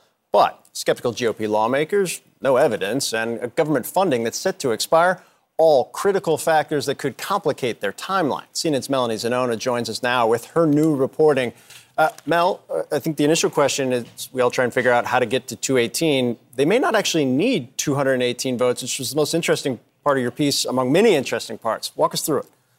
Yeah, that's exactly right, Phil. So just to walk viewers through the process, Republicans want to open an impeachment inquiry, which would be the first formal step towards impeachment proceedings. But there is no constitutional requirement that they actually need to have a floor vote. And because, as you mentioned, Kevin McCarthy doesn't actually have the votes right now amongst his conference, there's a lot of moderates and vulnerable Republicans who are still skeptical of this whole idea. They are contemplating just skipping that floor vote altogether. And that would spare moderates from having to take a tough vote while allowing them to start to get the ball rolling on the impeachment process and hopefully, in their minds, give them more time to actually get some evidence for these allegations that they have yet to prove about President Joe Biden and his son's foreign business dealings. And not to mention, Phil, McCarthy is under enormous pressure from his right flank and from Donald Trump to show that he is taking action here and that he is moving forward on this process. And so I'm told he has spent some of the August recess telling current Republicans that he is really serious about an impeachment inquiry and is strategizing about how to do that this fall. Phil. As soon as next month. It's great reporting. You can read the piece on CNN.com. Melanie Zanona, as always. Thank you. Thanks. All right. Now to your money this morning. Rite Aid stock nosedived more than 50% after the Wall Street Journal reported the retail pharmacy giant is preparing to file for Chapter 11 bankruptcy as it faces mounting costs linked to opioid lawsuits. The chain could also shutter about 400 stores nationwide. CNN's Julia Chatterley is joining us now. All right, let us know how this happened. Break this down for us, that Rite Aid is in big trouble financially. They're totally embattled. Even just as the business, they're losing money. They've got high debts, over $3 billion worth of debts. A lot of that comes due in the next couple of years. So just as a business, they were already struggling. Then I think a lot of that's outweighed by the sheer extent of liabilities that they could face tied to the opioid crisis. According to the Wall Street Journal's reportings, we're talking about 1,000+ federal lawsuits that have all been consolidated in Ohio. They've got a similar number of state-based lawsuits, and then the civil case that the Department of Justice hit them with just this year. What Chapter 11 bankruptcy allows them to do is buy breathing room. It allows the pharmacies to continue to run as a business, but that they can consolidate the debts, and that includes debts that they don't even know they have yet, aka potential legal costs and opioid lawsuits, battle them all out together, find some kind of resolution. They don't know what those liabilities, the scale of those are going to be, but this suggestion in this report is that they're going to be treated as unsecured debt. So the hope is that in a Chapter 11 bankruptcy proceeding, these people eventually, if they do settle, will be able to get some of their money and the business will be able to continue to go as an ongoing concern. The company at this stage not confirmed anything, so it's an open guess. But when you look at the financials of the business, it figures. Yeah. Julia Chatterjee, always lovely to see you. Thank you for coming. Well, it was just a week ago when Spain won its first title at the Women's World Cup, but the controversy over the kiss from the president of the country's soccer federation with a star player has since overshadowed that historic moment. How that organization in the world are responding, that's next.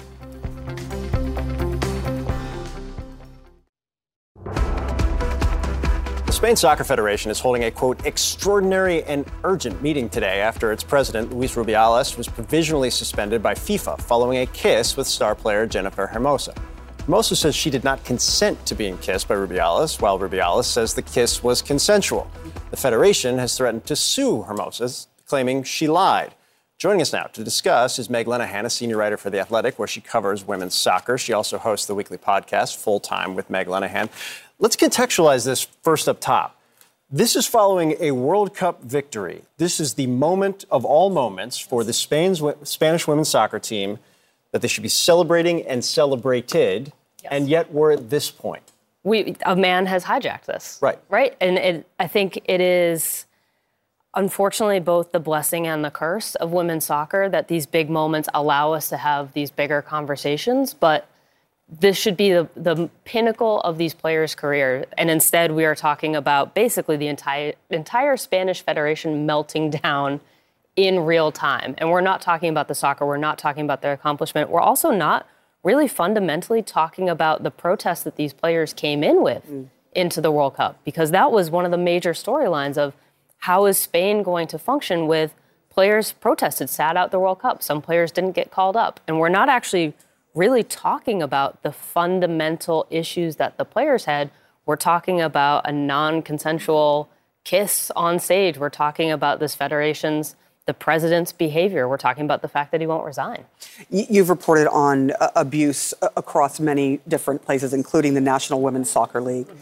What do you think about the response that is being put out there by FIFA and by other governing bodies? Yeah, I think the governing bodies have not stepped up. Where's the adult in the room, right? That is kind of the fundamental question. We've seen FIFA now do, I think, the bare minimum in that they have suspended him for 90 days. They've also banned contact between the federation and Hermoso, which is kind of, we've never really seen anything quite like that. But UEFA completely silent. Spain also wants to host the Men's World Cup in 2030. So there is this big political That's what I was going to thing. ask. Is that the dynamic here? Because I feel like I must be missing a bunch of different things. It has to be playing a role, but I think there is also just, you get the sense of these governing bodies worry what accountability opens up, right? And I think we've seen that here in the U.S. where we have gone through this reckoning and we have had a massive investigation into behavior and conduct across the professional league, but also that bleeds into the national team. So we've had that conversation. We're starting it, at least. There's still a lot of work to be done, but this is what we've seen. And what I think a lot of us are struggling with in the sport is that women have to win in order to be heard. So what about Haiti? What about Zambia? All of these other teams that came into a World Cup with struggles against their federations, against their coaches, who are not being heard, but because this happened on the world's biggest stage and it has been hijacked, we're having this conversation. It's really unbelievable because these women everyone should be just celebrating them and being excited in the country for amazing soccer. Yes. And here we are. Yes. It's frustrating, to say the least. All right. Meg Linehan, thank you so much. Thank you. In just hours, 2 crucial court hearings involving 2 of the 4 cases against former President Donald Trump, one in Washington, D.C., and one, of course, in Fulton County in Atlanta. We are live outside of both of those courthouses with details next.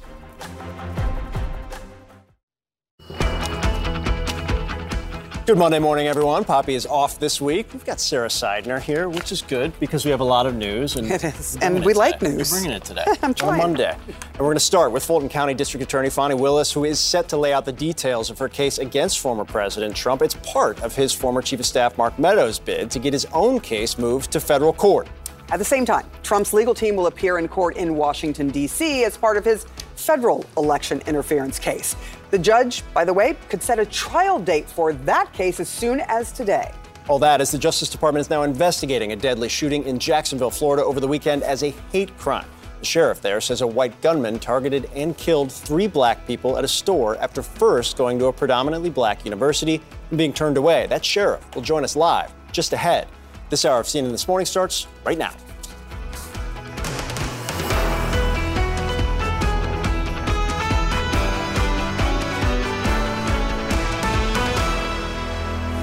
And we are just 2 hours away from 2 crucial court hearings involving 2 of the 4 cases against former President Donald Trump. One is in Washington in the special counsel's election interference case. The other in Georgia, where Trump and 18 co-defendants are accused of subverting the 2020 election there. In the D.C. federal case, the hearing is over when to hold the trial for Donald Trump. Special counsel Jack Smith is pushing for a January start. So in just a few months, Trump and his team say the trial should not be until April 2026, long after next year's presidential election. And in today's hearing in Georgia, former Trump White House Chief of Staff Mark Meadows is hoping to get his case moved from state court to federal court. And it also could be the first time we see Fulton County DA Fani Willis is sketching out parts of her evidence in the sprawling anti-racketeering case against Meadows, Donald Trump, and the 17 other co-defendants. Georgia Secretary of State Brad Raffensperger, who Trump pressured to find enough votes to win the state on that infamous phone call, has been subpoenaed to testify. Well, we have full team coverage of both cases. CNN senior justice correspondent Evan Perez is outside the U.S. District Court in Washington. But we're going to start with CNN senior crime and justice reporter Caitlin Polance outside the federal courthouse in Atlanta. Caitlin, starting with you, walk us through what we're expecting this morning. Well, Phil, today is the opening salvo of any of the criminal cases against Donald Trump as far as evidence presentation goes in court. What's going to be happening today in this federal court in downtown Atlanta is that Mark Meadows and his lawyers at the very least, are going to be here, and they're going to be trying to show a judge that what he was doing after the election that has become part of the allegations against Donald Trump and 18 others in this racketeering case that Georgia has brought against them, they're going to try and show that Mark Meadows was doing his job as the White House Chief of Staff, something that was under his official duties, that he was operating in good faith. Now, the District Attorney, Fani Willis, she does not want him to be able to show that. And so she is going to be presenting evidence that we know of already, including witness testimony from Secretary of State Brad Raffensperger, from an investigator from Georgia, from 2 lawyers that were affiliated with Donald Trump after the election. And that witness testimony, what she's going to be trying to do with that is show that Mark Meadows as he was facilitating calls between Donald Trump and Georgia's Secretary of State Raffensperger, others, and also as Mark Meadows was potentially reaching out to state legislators. All of that effort was political, and it will be up to a judge ultimately to decide who wins. We might not get a ruling today, but it's important here what the judge does and what the judge says, because when the judge makes a determination on this, it is the question of, does this case stay in state court where the DA has charged it, or does this become a proceeding in federal court where Meadows and others who worked for the federal government, potentially even Donald Trump himself, have more protection around them because they were federal officials at the time of this 2020 election allegations? Yeah, the critical question, swinging over to the federal case now, the federal side, and Evan Perez. Evan, what does the Trump legal team want, and what do we expect the special counsel is looking for today? Well, Phil, what they're trying to do is buy some time for the former president. As you know, he's running for office. He's running for president again, and he is trying everything he can to delay all of these proceedings before he has to stand before the voters in November of 2024. They've asked for an April 2026 trial date. That's something that Judge Tanya Chutkan has indicated. She is inclined to try to set a trial date at this hearing today, perhaps as soon as today. And we know that Jack Smith, the special counsel, he's asking for a trial in January of 2024. Now, the former president's legal team is saying, look, we're buried under millions and millions of pages of documents that were produced as part of this case and, of course, his other cases. This case is very narrow in comparison to the one that was brought in Georgia, the one that Caitlin is covering. He's facing 4 charges. One of them is defrauding the United States, obstructing Congress, and, of course, disenfranchising voters in the states where the former president was trying to overturn the elections. We expect that Judge Chutkan is going to force the two sides to perhaps defend why they want these trials at their particular days. But what we expect, Phil and Sarah, is that Judge Chutkan wants to have this trial perhaps next spring, next summer, before the election. She's already signaled that she believes this is a case of importance for voters and for the American public, for the determination to be made before the election. Guys? All right, big day for both you guys, Caitlin Polantz and Evan Perez. Thanks, guys. All right, joining us now, we've got a crack team in here with us today. CNN senior legal analyst Ellie Honig, national correspondent for the Washington Post, Philip Bump, who also has a great book called The Aftermath, and former Deputy White House Press Secretary under Donald Trump, Sarah Matthews, as well as CNN political analyst and national politics reporter for the New York Times, Ested Herndon. I will not forget you again, even though you're not in the studio. So happy you're back. Thank you. I appreciate it. All right. I'm going to start with you, Ellie. What should we expect from these hearings today? Hopefully getting a date, also seeing maybe a case laid out for us, right? Yeah, so I think, first of all, starting with the Mark Meadows motion to move into federal court, we're going to see live testimony. We're not going to see it because it's not going to be on camera, but the judge is going to see live testimony from Brad Raffensperger, right? The person we've heard so many times on that famous phone call. He will testify. Also from this investigator, Francis Watson, who was pressured by Mark Meadows and others to try to recount some of the votes. So this is going to be the first time we see live testimony in relation to any of these cases. On the D.C. case, the trial date is so important. There's this wide gap here where Trump's team has asked for 2026, where Trump... Yes, and DOJ wants it in January of 2024. Both of those, I think, are unrealistic. It does seem clear to me, as Evan was saying, that Judge Chutkan is going to set a date before the election. But where does it land? Ested, as somebody who's out on the trail, who's constantly talking to voters, I care less about, I guess I'm less interested at this moment in what does the Republican primary electorate think about Trump? Like, we got it. We see it pretty much on a daily basis. But from a campaign organization, an actual mechanics perspective, where I think this could really have an effect, the calendar and the money. Yeah. When you talk about a campaign, even if you're plus 30, plus 40 in the polls, where do you see this having the biggest impact? I think you really identified it. It's in that calendar, and it's in the amount of money that the Trump campaign is going to have to spend on this legal defense. When you talk to people who are close to the campaign, they're not really foremost concerned about the political fallout, the kind of stuff we talk about all the time. They're really concerned about where does he physically have to be in the year of 2024, and how much wiggle room will he have to actually get out on the trail, or will it be all wrapped up in these kind of in these legal trials? So I think the calendar is hugely important, and then you cannot overestimate the amount of money that has to be spent here and how much that has weighed on Trump and those around him. Now, we know that the kind of apparatus of the Republican Party has lent itself to him as he's faced some of these legal problems. But I think that that's even going to become more, that pressure is only going to become more intense. I mean, this is the real necessity of him winning this primary, because I think if a Republican nominee for the next election is standing in front of all of those indictments, that's a little different than the former president standing in front of those indictments. And so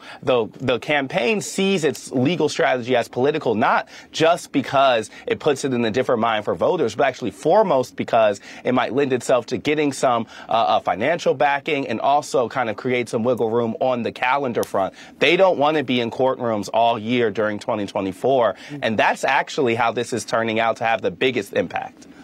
Philip, now to you. You had this really good article where you kind of went through Trump's post-surrender comments, arguments.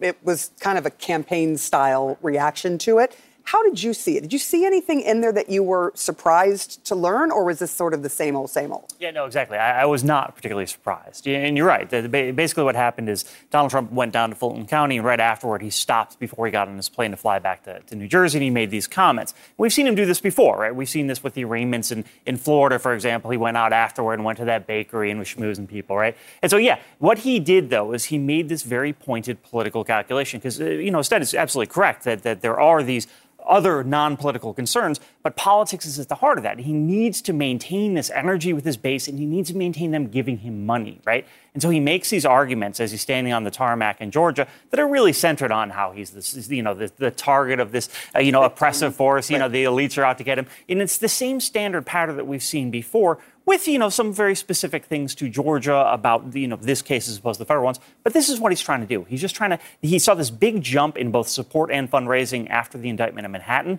He didn't see as much after the federal indictments. And I think he's hoping that once again, this local indictment where he can really focus on someone who isn't Jack Smith and who is a black woman, that he can focus on that so he can parlay that into money. And I think if you look at the numbers, the first day, $4+ million, I think $7.1 million up to this point, it's borne out that it has been much closer to what we saw after the first indictment than actually more so. And Sarah, I guess my question is, when you talk to Republicans behind the scenes, you often hear a very different story about their feelings about Trump or the Trump campaign. But from the donor perspective, they're not getting that money from big donors, and I'm not totally sure how sustainable it is long term.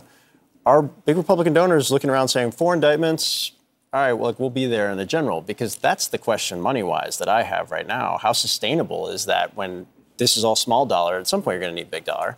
Yeah, I think I've long believed that Trump jumped into the 2024 race because he knew he was facing legal troubles and he wanted to be able to fundraise off of it. And then also he can claim that this is, politicization, like he can use this as a shield and, say that they're coming after him because he's a candidate.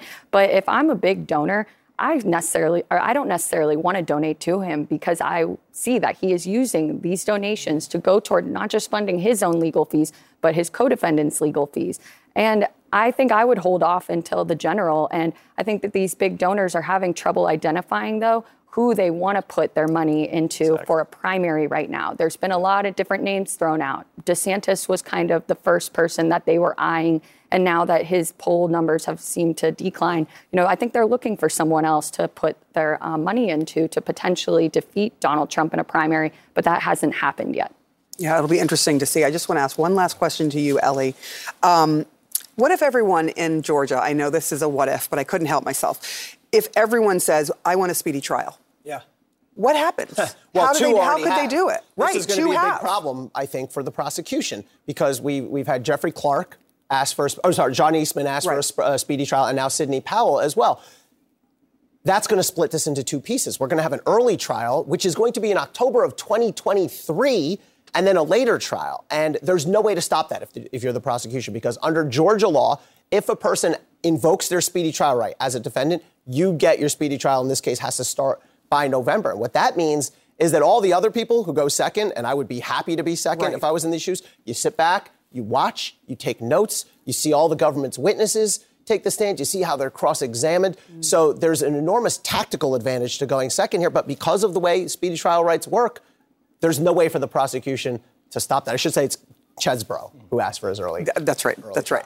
And a lot of lawyers in this case. I know. A lot of defendants, a lot of lawyers, a lot of indictments, a lot of different things, a lot of potential trial dates. Going on. Which yes, there's going to be a lot to cover. No question True. about it. We appreciate you guys helping us walk through it. Instead, we see you.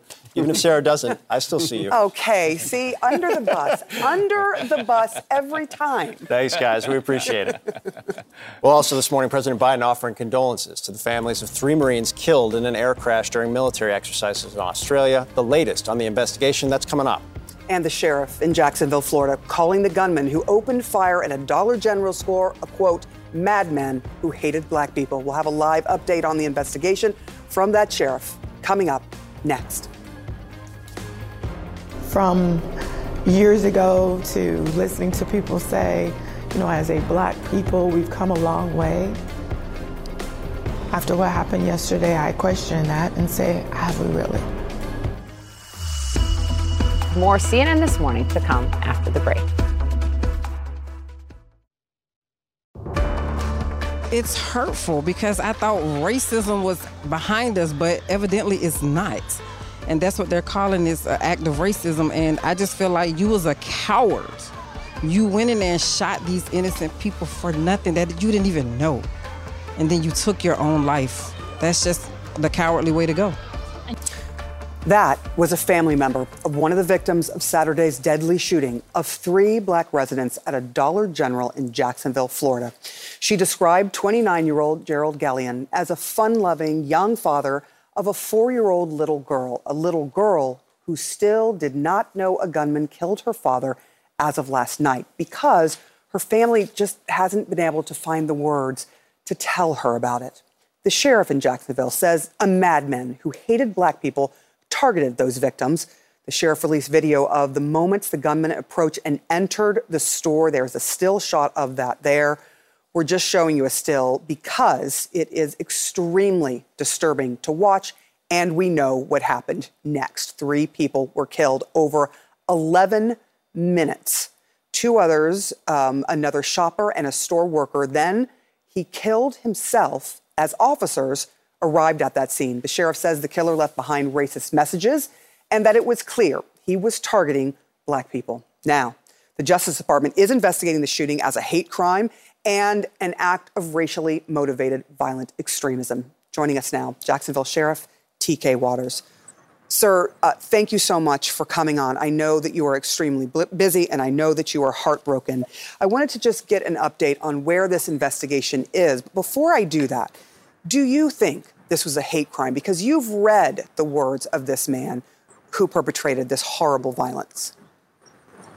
Yeah, absolutely. There's no question about it. He hated blacks, and I think he hated just about everyone that wasn't white. He made that very clear. You talk about him as a madman. When you say that a lot of people will jump to this conclusion that he was insane, he didn't know what he was doing, is that how you see it? No, I don't want to give him that. I want to make sure people understand that he is completely accountable. He understood what he was doing. Based upon the things that I've read, he understood what he was doing, and he understood why he was doing it. Can you tell us where you are in this investigation? Obviously, the suspect is dead, and I think you told us that that your deputies heard a gunshot go off, and he killed himself. Where does the investigation go from here? So how these things work, we start from that point now. We're going backwards, and every day we're learning more. I just had one of my chiefs come in, and he's getting ready to update me on some new information. So we're going backwards, and we're trying to learn everything that happened. I try to give more and more as each day passes. We're trying to learn everything that happened that led up to that incident. Now, we gave a pretty detailed timeline yesterday, but I just found out some more information. So we're continuing to learn, but we're going as far back as we can to get to, we want to find out when this all started. Now, Sheriff, you know when you said I just find out new information that the reporter in me has to ask you if you can share any of that with us. I can't share it yet because I'm waiting for my full update from my homicide team and one of my chiefs. So when I get that information, we'll get that out. Okay, Sheriff, thank you so much for that. Let me now ask you about when you're looking back, when you're doing this and going back, is there any indication that there were others that perhaps knew this was going to happen or perhaps helped him, whether it be, obtaining the guns, which I understand were purchased legally, or had some inkling of who he was and what he was about to do? Is there anyone, do you think, that may also be charged in this case? We don't know. That's part of the investigative process. We're still looking into that. Our partners at the FBI, they're also looking at some things to see if things branched out. But as we can see right now, there was no one else involved. He actually claimed to be a lone actor in this himself, but we haven't found anything to indicate that yet. He first ended up at a historically black university, the Edward Waters University. Was there anything that you found that showed he intended to actually attack that university before going to this store? No, there was not. So I'll tell you this much, and we learned this yesterday. He had the opportunity to do so, and he did not. For some reason, he was focused on that Dollar General. He left that parking lot.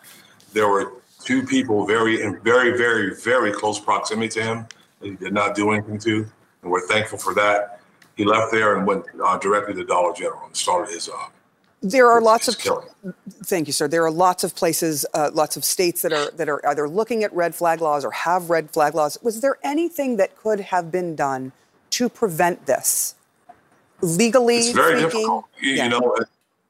It's very difficult. The process and allowing people, and I'll say this, and this is not in my intent to be political at all.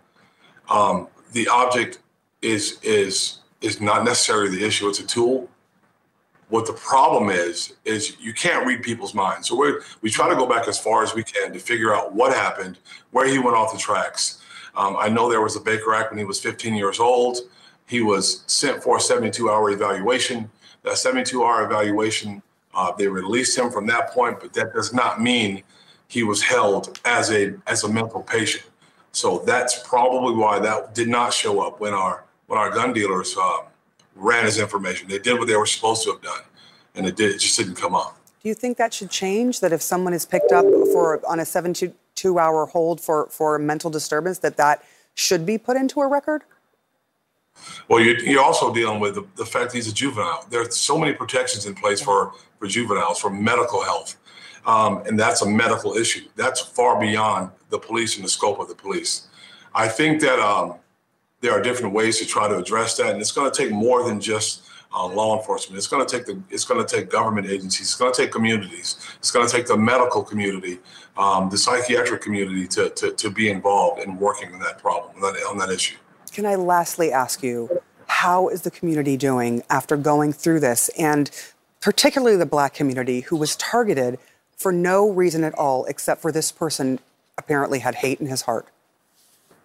I can tell you that I think that the Black community is hurt, but I think they're strong, resilient. I think we banded together very well in this city. Jacksonville, this is not representative of Jacksonville. And as a matter of fact, this person did not live in Jacksonville, came from a neighboring county to wreak havoc in our community. Jacksonville is a strong community. Jacksonville is a very tough community, and there are pockets of issues. There are. There's no doubt about that. But that's everywhere, right? I believe this country is a great place, and I believe this city is a great place. I think our community is strong, resilient. I think they banded together, and I think we're going to get through this, and I think we're going to be stronger because of it. Sheriff T.K. Waters, thank you so much for your very honest discussion on what is a very difficult time there in Jacksonville. I appreciate you. Thank you very much. Bill. Well, also in Florida, Anna Maria Island looks beautiful right now, but it is bracing for Tropical Storm Idalia, which is expected to intensify into a dangerous hurricane by the time it hits Florida's coast. How the White House is responding. That's next. Experts are already warning travelers to brace for a hectic Labor Day weekend. hey, Phil, maybe we should just stay home. You know what I mean? Tips on how to avoid the chaos. That's next.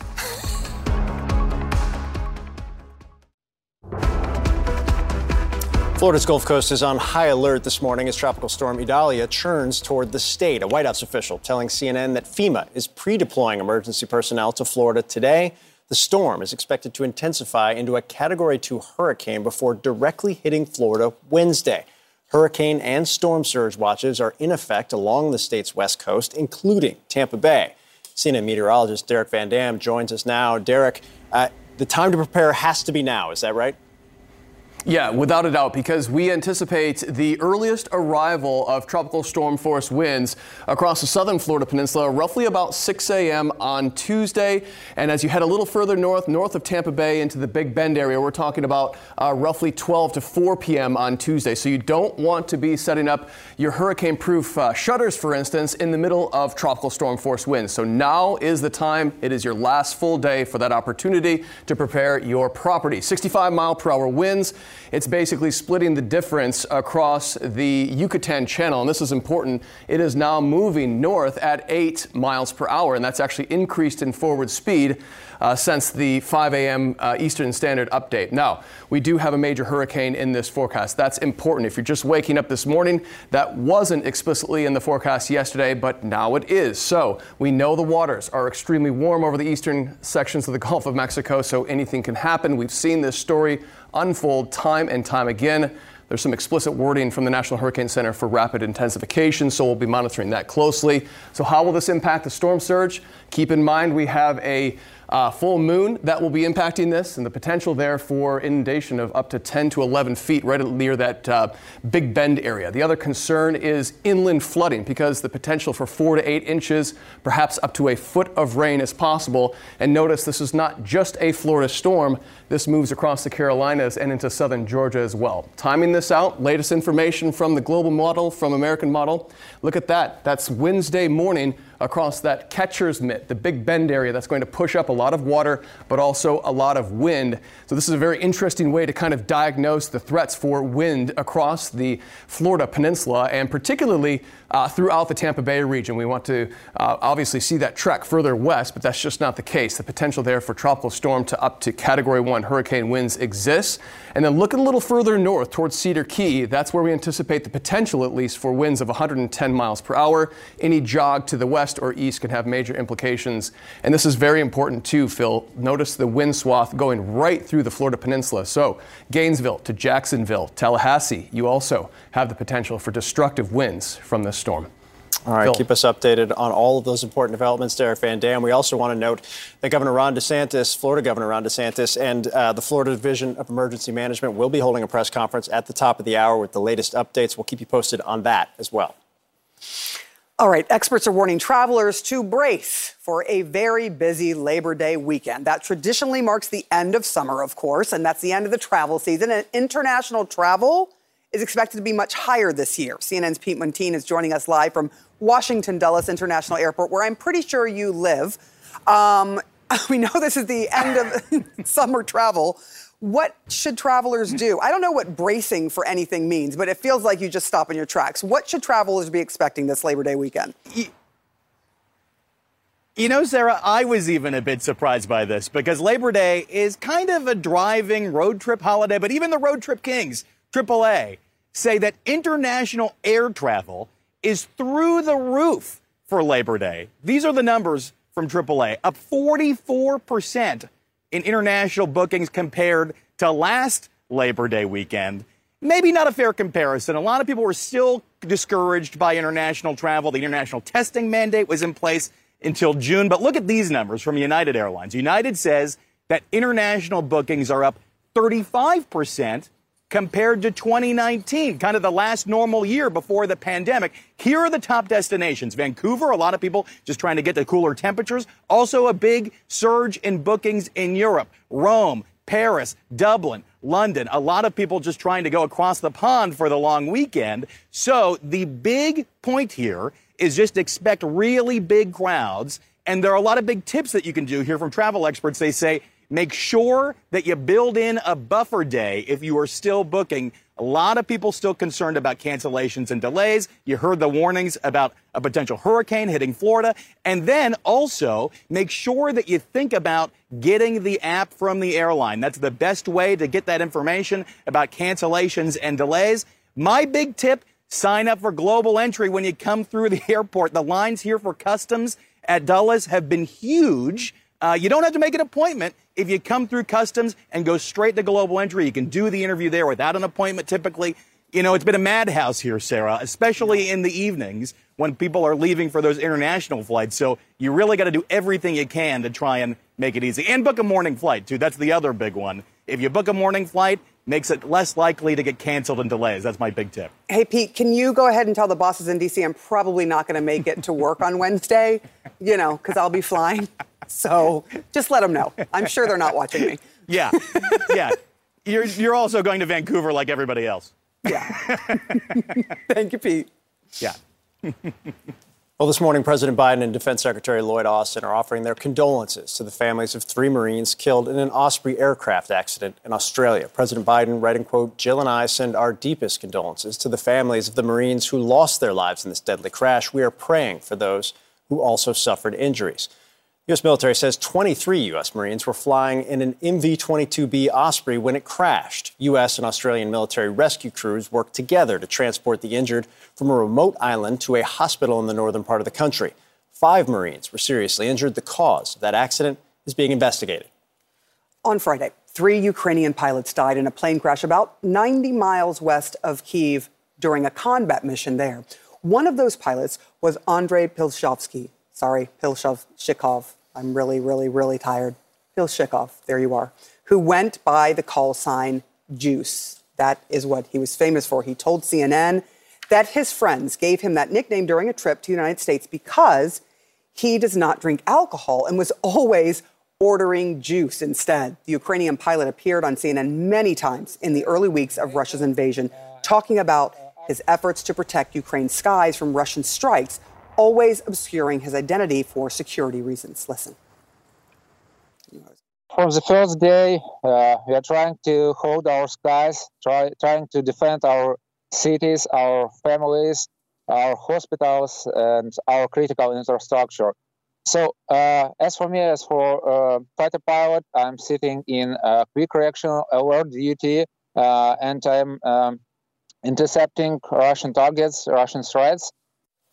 Ukrainian President Volodymyr Zelensky called the crash a, quote, disaster and praised Juice for his really great service to his country. A Ukrainian Air Force spokesperson said of the Juice that was not just a pilot. He was not just a pilot. He was a young officer with mega knowledge and mega talent. He dreamed of F-16s in the Ukrainian sky. The U.S. has just announced that it would start training Ukrainian pilots on F-16 fighter jets that they have been asking for months now in October.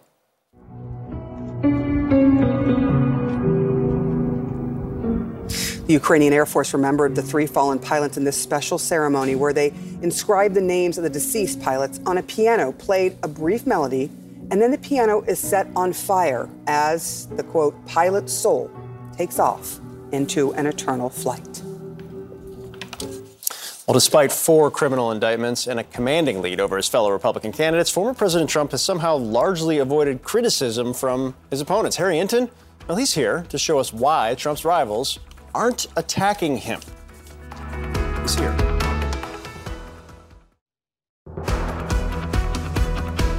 Well, polls show Donald Trump leading Florida Governor Ron DeSantis, his nearest rival for the 2024 Republican presidential nomination, by, give or take 40 points. So you would think, some would think, would cause the former president's GOP rivals to attack him in an attempt to eat into that support, which stands at north of 50% of the primary vote. Yet most of his opponents seem hesitant, if not totally unwilling, to do so. It has been my biggest question, Harry, over the course of several weeks. If you're losing by a lot, go after the guy who's beating you by a lot. And yet, Harry, what's today's number? All right, what Phil says makes a lot of sense. That's a first. That's a first for him. This morning's number is minus 44 points. That's Chris Christie's net favorability rating among Republicans. That is the worst on record for any presidential candidate within his own party, dating back since at least 1980 at this point in the primary. Minus 44 points. That's why you don't attack Donald Trump, because if you attack Donald Trump, you become unpopular with Republicans. And it's not just Chris Christie here at minus 44 points. How about Asa Hutchinson? Minus 18 points net favorability rating. Far more Republicans have an unfavorable than favorable view of the former governor of Arkansas. How about Mike Pence? Minus 17 points. Will Hurd, who most people haven't even heard of, wasn't even on the debate stage. Even he has a net negative favorability rating at minus 7 points. Did you have the pun intended with the herd and the herd there? Yeah. I said you didn't, but I see it's just natural out of you. Natural. Okay, so who's gained? Who's actually done well or boosted their favorability? Yeah, who are the two people who have seen the biggest gains in their net favorability ratings? Look at Tim Scott at plus 41 points. He really is sort of running in his own lane, running on this positive message, not attacking Donald Trump, but not praising him necessarily either. How about Vivek Ramaswamy, who's basically praying at the cult of Donald Trump, plus 30 points. So basically, you can't go against Trump. You can go down the middle, try not to mention him, or you can praise him. Either one of those pathways work. And the other thing I will note, what do Republicans want? Okay, GOP voters, the case Trump's rivals should make at debates. Against Trump? Look at this. Just 9% say they should make the case against Trump. Make the case for themselves? 91%. So the fact is, why they're not attacking Donald Trump is because, Phil, it simply put doesn't work. It's not what Republicans say they want from the candidates besides Donald Trump. Oh, well, it's working for the people who aren't attacking, because there's also doubt by 40. Yeah, you know. Harry, can we hang out a little bit more let's go with hang other out. people instead? So Sarah. this is how you do it. All right, joining us again. They've been so patient with us. Sarah Matthews and Philip Bump are also here with Harry, who has an unlimited amount of energy. So, and are you for real right now? I'm really tired. Just because he's not on set doesn't mean. Estelle, we're going to start with you. I'm sorry, Estelle. Because you, as somebody who, has always listened to the pod and reads your reporting and doesn't forget that you're here just because you're not on set with us. But also, I actually deeply respect your reporting and opinion on these matters. The idea of not attacking versus nothing is working right now to some degree if you're a Republican primary opponent of the former president. When you talk to campaigns, do they have some grand plan to at some point launch something that changes the dynamic? Yeah, I do think there's a little bit of a circle I can help square from Harry there, because the numbers really make no sense. To his point, it is increasingly clear that there is a group of Republicans who are looking for an alternative that's not Donald Trump, and you still have these candidates who are very unwilling to go there. Now, that slightly points to the numbers that he speaks to, but the other thing that happened when you talk to these campaigns is there was an assumption coming into this year that the legal problems of Donald Trump and the combination of the midterm results would kind of do the work for them. These campaigns thought that he would just naturally drop off in terms of favorability and support because there was such a kind of universal cry from Republicans after the midterms that they didn't see the gains that they wanted. And they knew that these indictments were coming down the pike. Now, this is not necessarily the 4 that we've seen or the clarity of evidence that we've seen, but the idea was that some of these would drop off that support. And I think for some of the candidates, the feeling was that once Donald Trump was a diminished figure, then they could go attack him more frontally and see more better returns from it. The wild part is that that's just not borne out from any scope of the imagination. And you still have candidates kind of sticking to that message. When you go back to them and say, hey, is it going to be this time? Is it going to be this time? They always punt the ball further down the line. I asked this last at the debate. Hey, why aren't people going for Donald Trump? And the thing was, oh, you still want to be this alternative. You want to be the number 2 before you do it. They keep punting the kind of responsibility down the line. And in doing so, they have not really created a permission structure for the voters to find an alternative or coalesce around someone else. It was a kind of idea that was based on a hunch, but has never actually been borne out in the evidence. They were looking for others to do the work for them. Sarah, I want to go to you. I remember there's this wonderful analysis by Zachary Wolf, who writes these great pieces that gives you some insight. And he talked about the interview Bill Barr did. And this just sort of gives you some sense. He was on a mission to stop Donald Trump from, ruining democracy. But he said that he may still vote for him. What's going on there? And is that sort of the sentiment of those who worked around Donald Trump who want nothing to do with him, but if he's the nominee, that they say, all right, I'm going to go with the party? Yeah, it's really disappointing to see a lot of Republicans who have come out and said that. I mean, even on the debate stage the other night, they did a show of hands of if Donald Trump is convicted, would you still support him as the nominee? And nearly everyone on stage raised their hands, except for Asa Hutchinson, to his credit, and Chris Christie kind of waffled, not sure what he was doing there. But it is disappointing to see, because I'm someone who believes that, if Donald, obviously he'll have his day in court, but if he's convicted of these crimes, then I do not want him to be the standard bearer of the Republican Party. But he still is deeply popular with Republican voters. So that is what these, rivals of him are going to have trouble with, is making the case for why voters should support them over Trump without alienating his supporters. Hard to do. Phil, to Seth's point, as an Ohio State guy, we don't know much about punting, right? All we do is score touchdowns. Sorry, it's almost football season. But the idea, they keep punting. Like, is there going to become a tipping point, or is everybody just running to be vice president and cabinet secretary at this point? Yeah, well, I think this last number that Harry pointed out about how only 9% say, you shouldn't actually go after Trump. If there was something that worked, people would be piling on. Absolutely, right? But to Harry's point again, the fact that nothing is working is that disincentive. I think part of the challenge, too, is the one thing that we saw work. After the 2022 midterms, we saw a lot of people coming out and saying, Donald Trump is tanking this party. We are losing and losing and losing. We are not regaining power. We could be in this great position running against Joe Biden. And that was the point at which Ron DeSantis actually came up and tied with Trump. But that's a hard message to carry over. It's especially hard to say this guy's a loser when you're losing to him by 40 points, right? How do you make that case? And I think that's part of the challenge. I think the loser part is a key part. Right now, all we have are these indictments. What happens if there's actually a conviction? If that occurs, and occurs before actually votes are cast or during the primary, then it'd be a very interesting situation going on in the Republican primary. The problem is there may not be a conviction until midway through 2024, if there is one at all. And by that point, the primary votes are cast and counted, and Donald Trump is the nominee. It's like Harry Houdini or nailing Jell-O to a wall. I don't know how you do it, but the way they're doing it right now clearly isn't working. Harry Anton? That was a good analogy, nailing Jell-O to the wall. He's good. Sarah and Ested Herndon. Hello, Ested. We'll never forget. So Thank you guys you're very, here. very much. We appreciate it. Well, a Little League World Series for the ages, the dramatic game tying at bat, and the walk-off. That's next.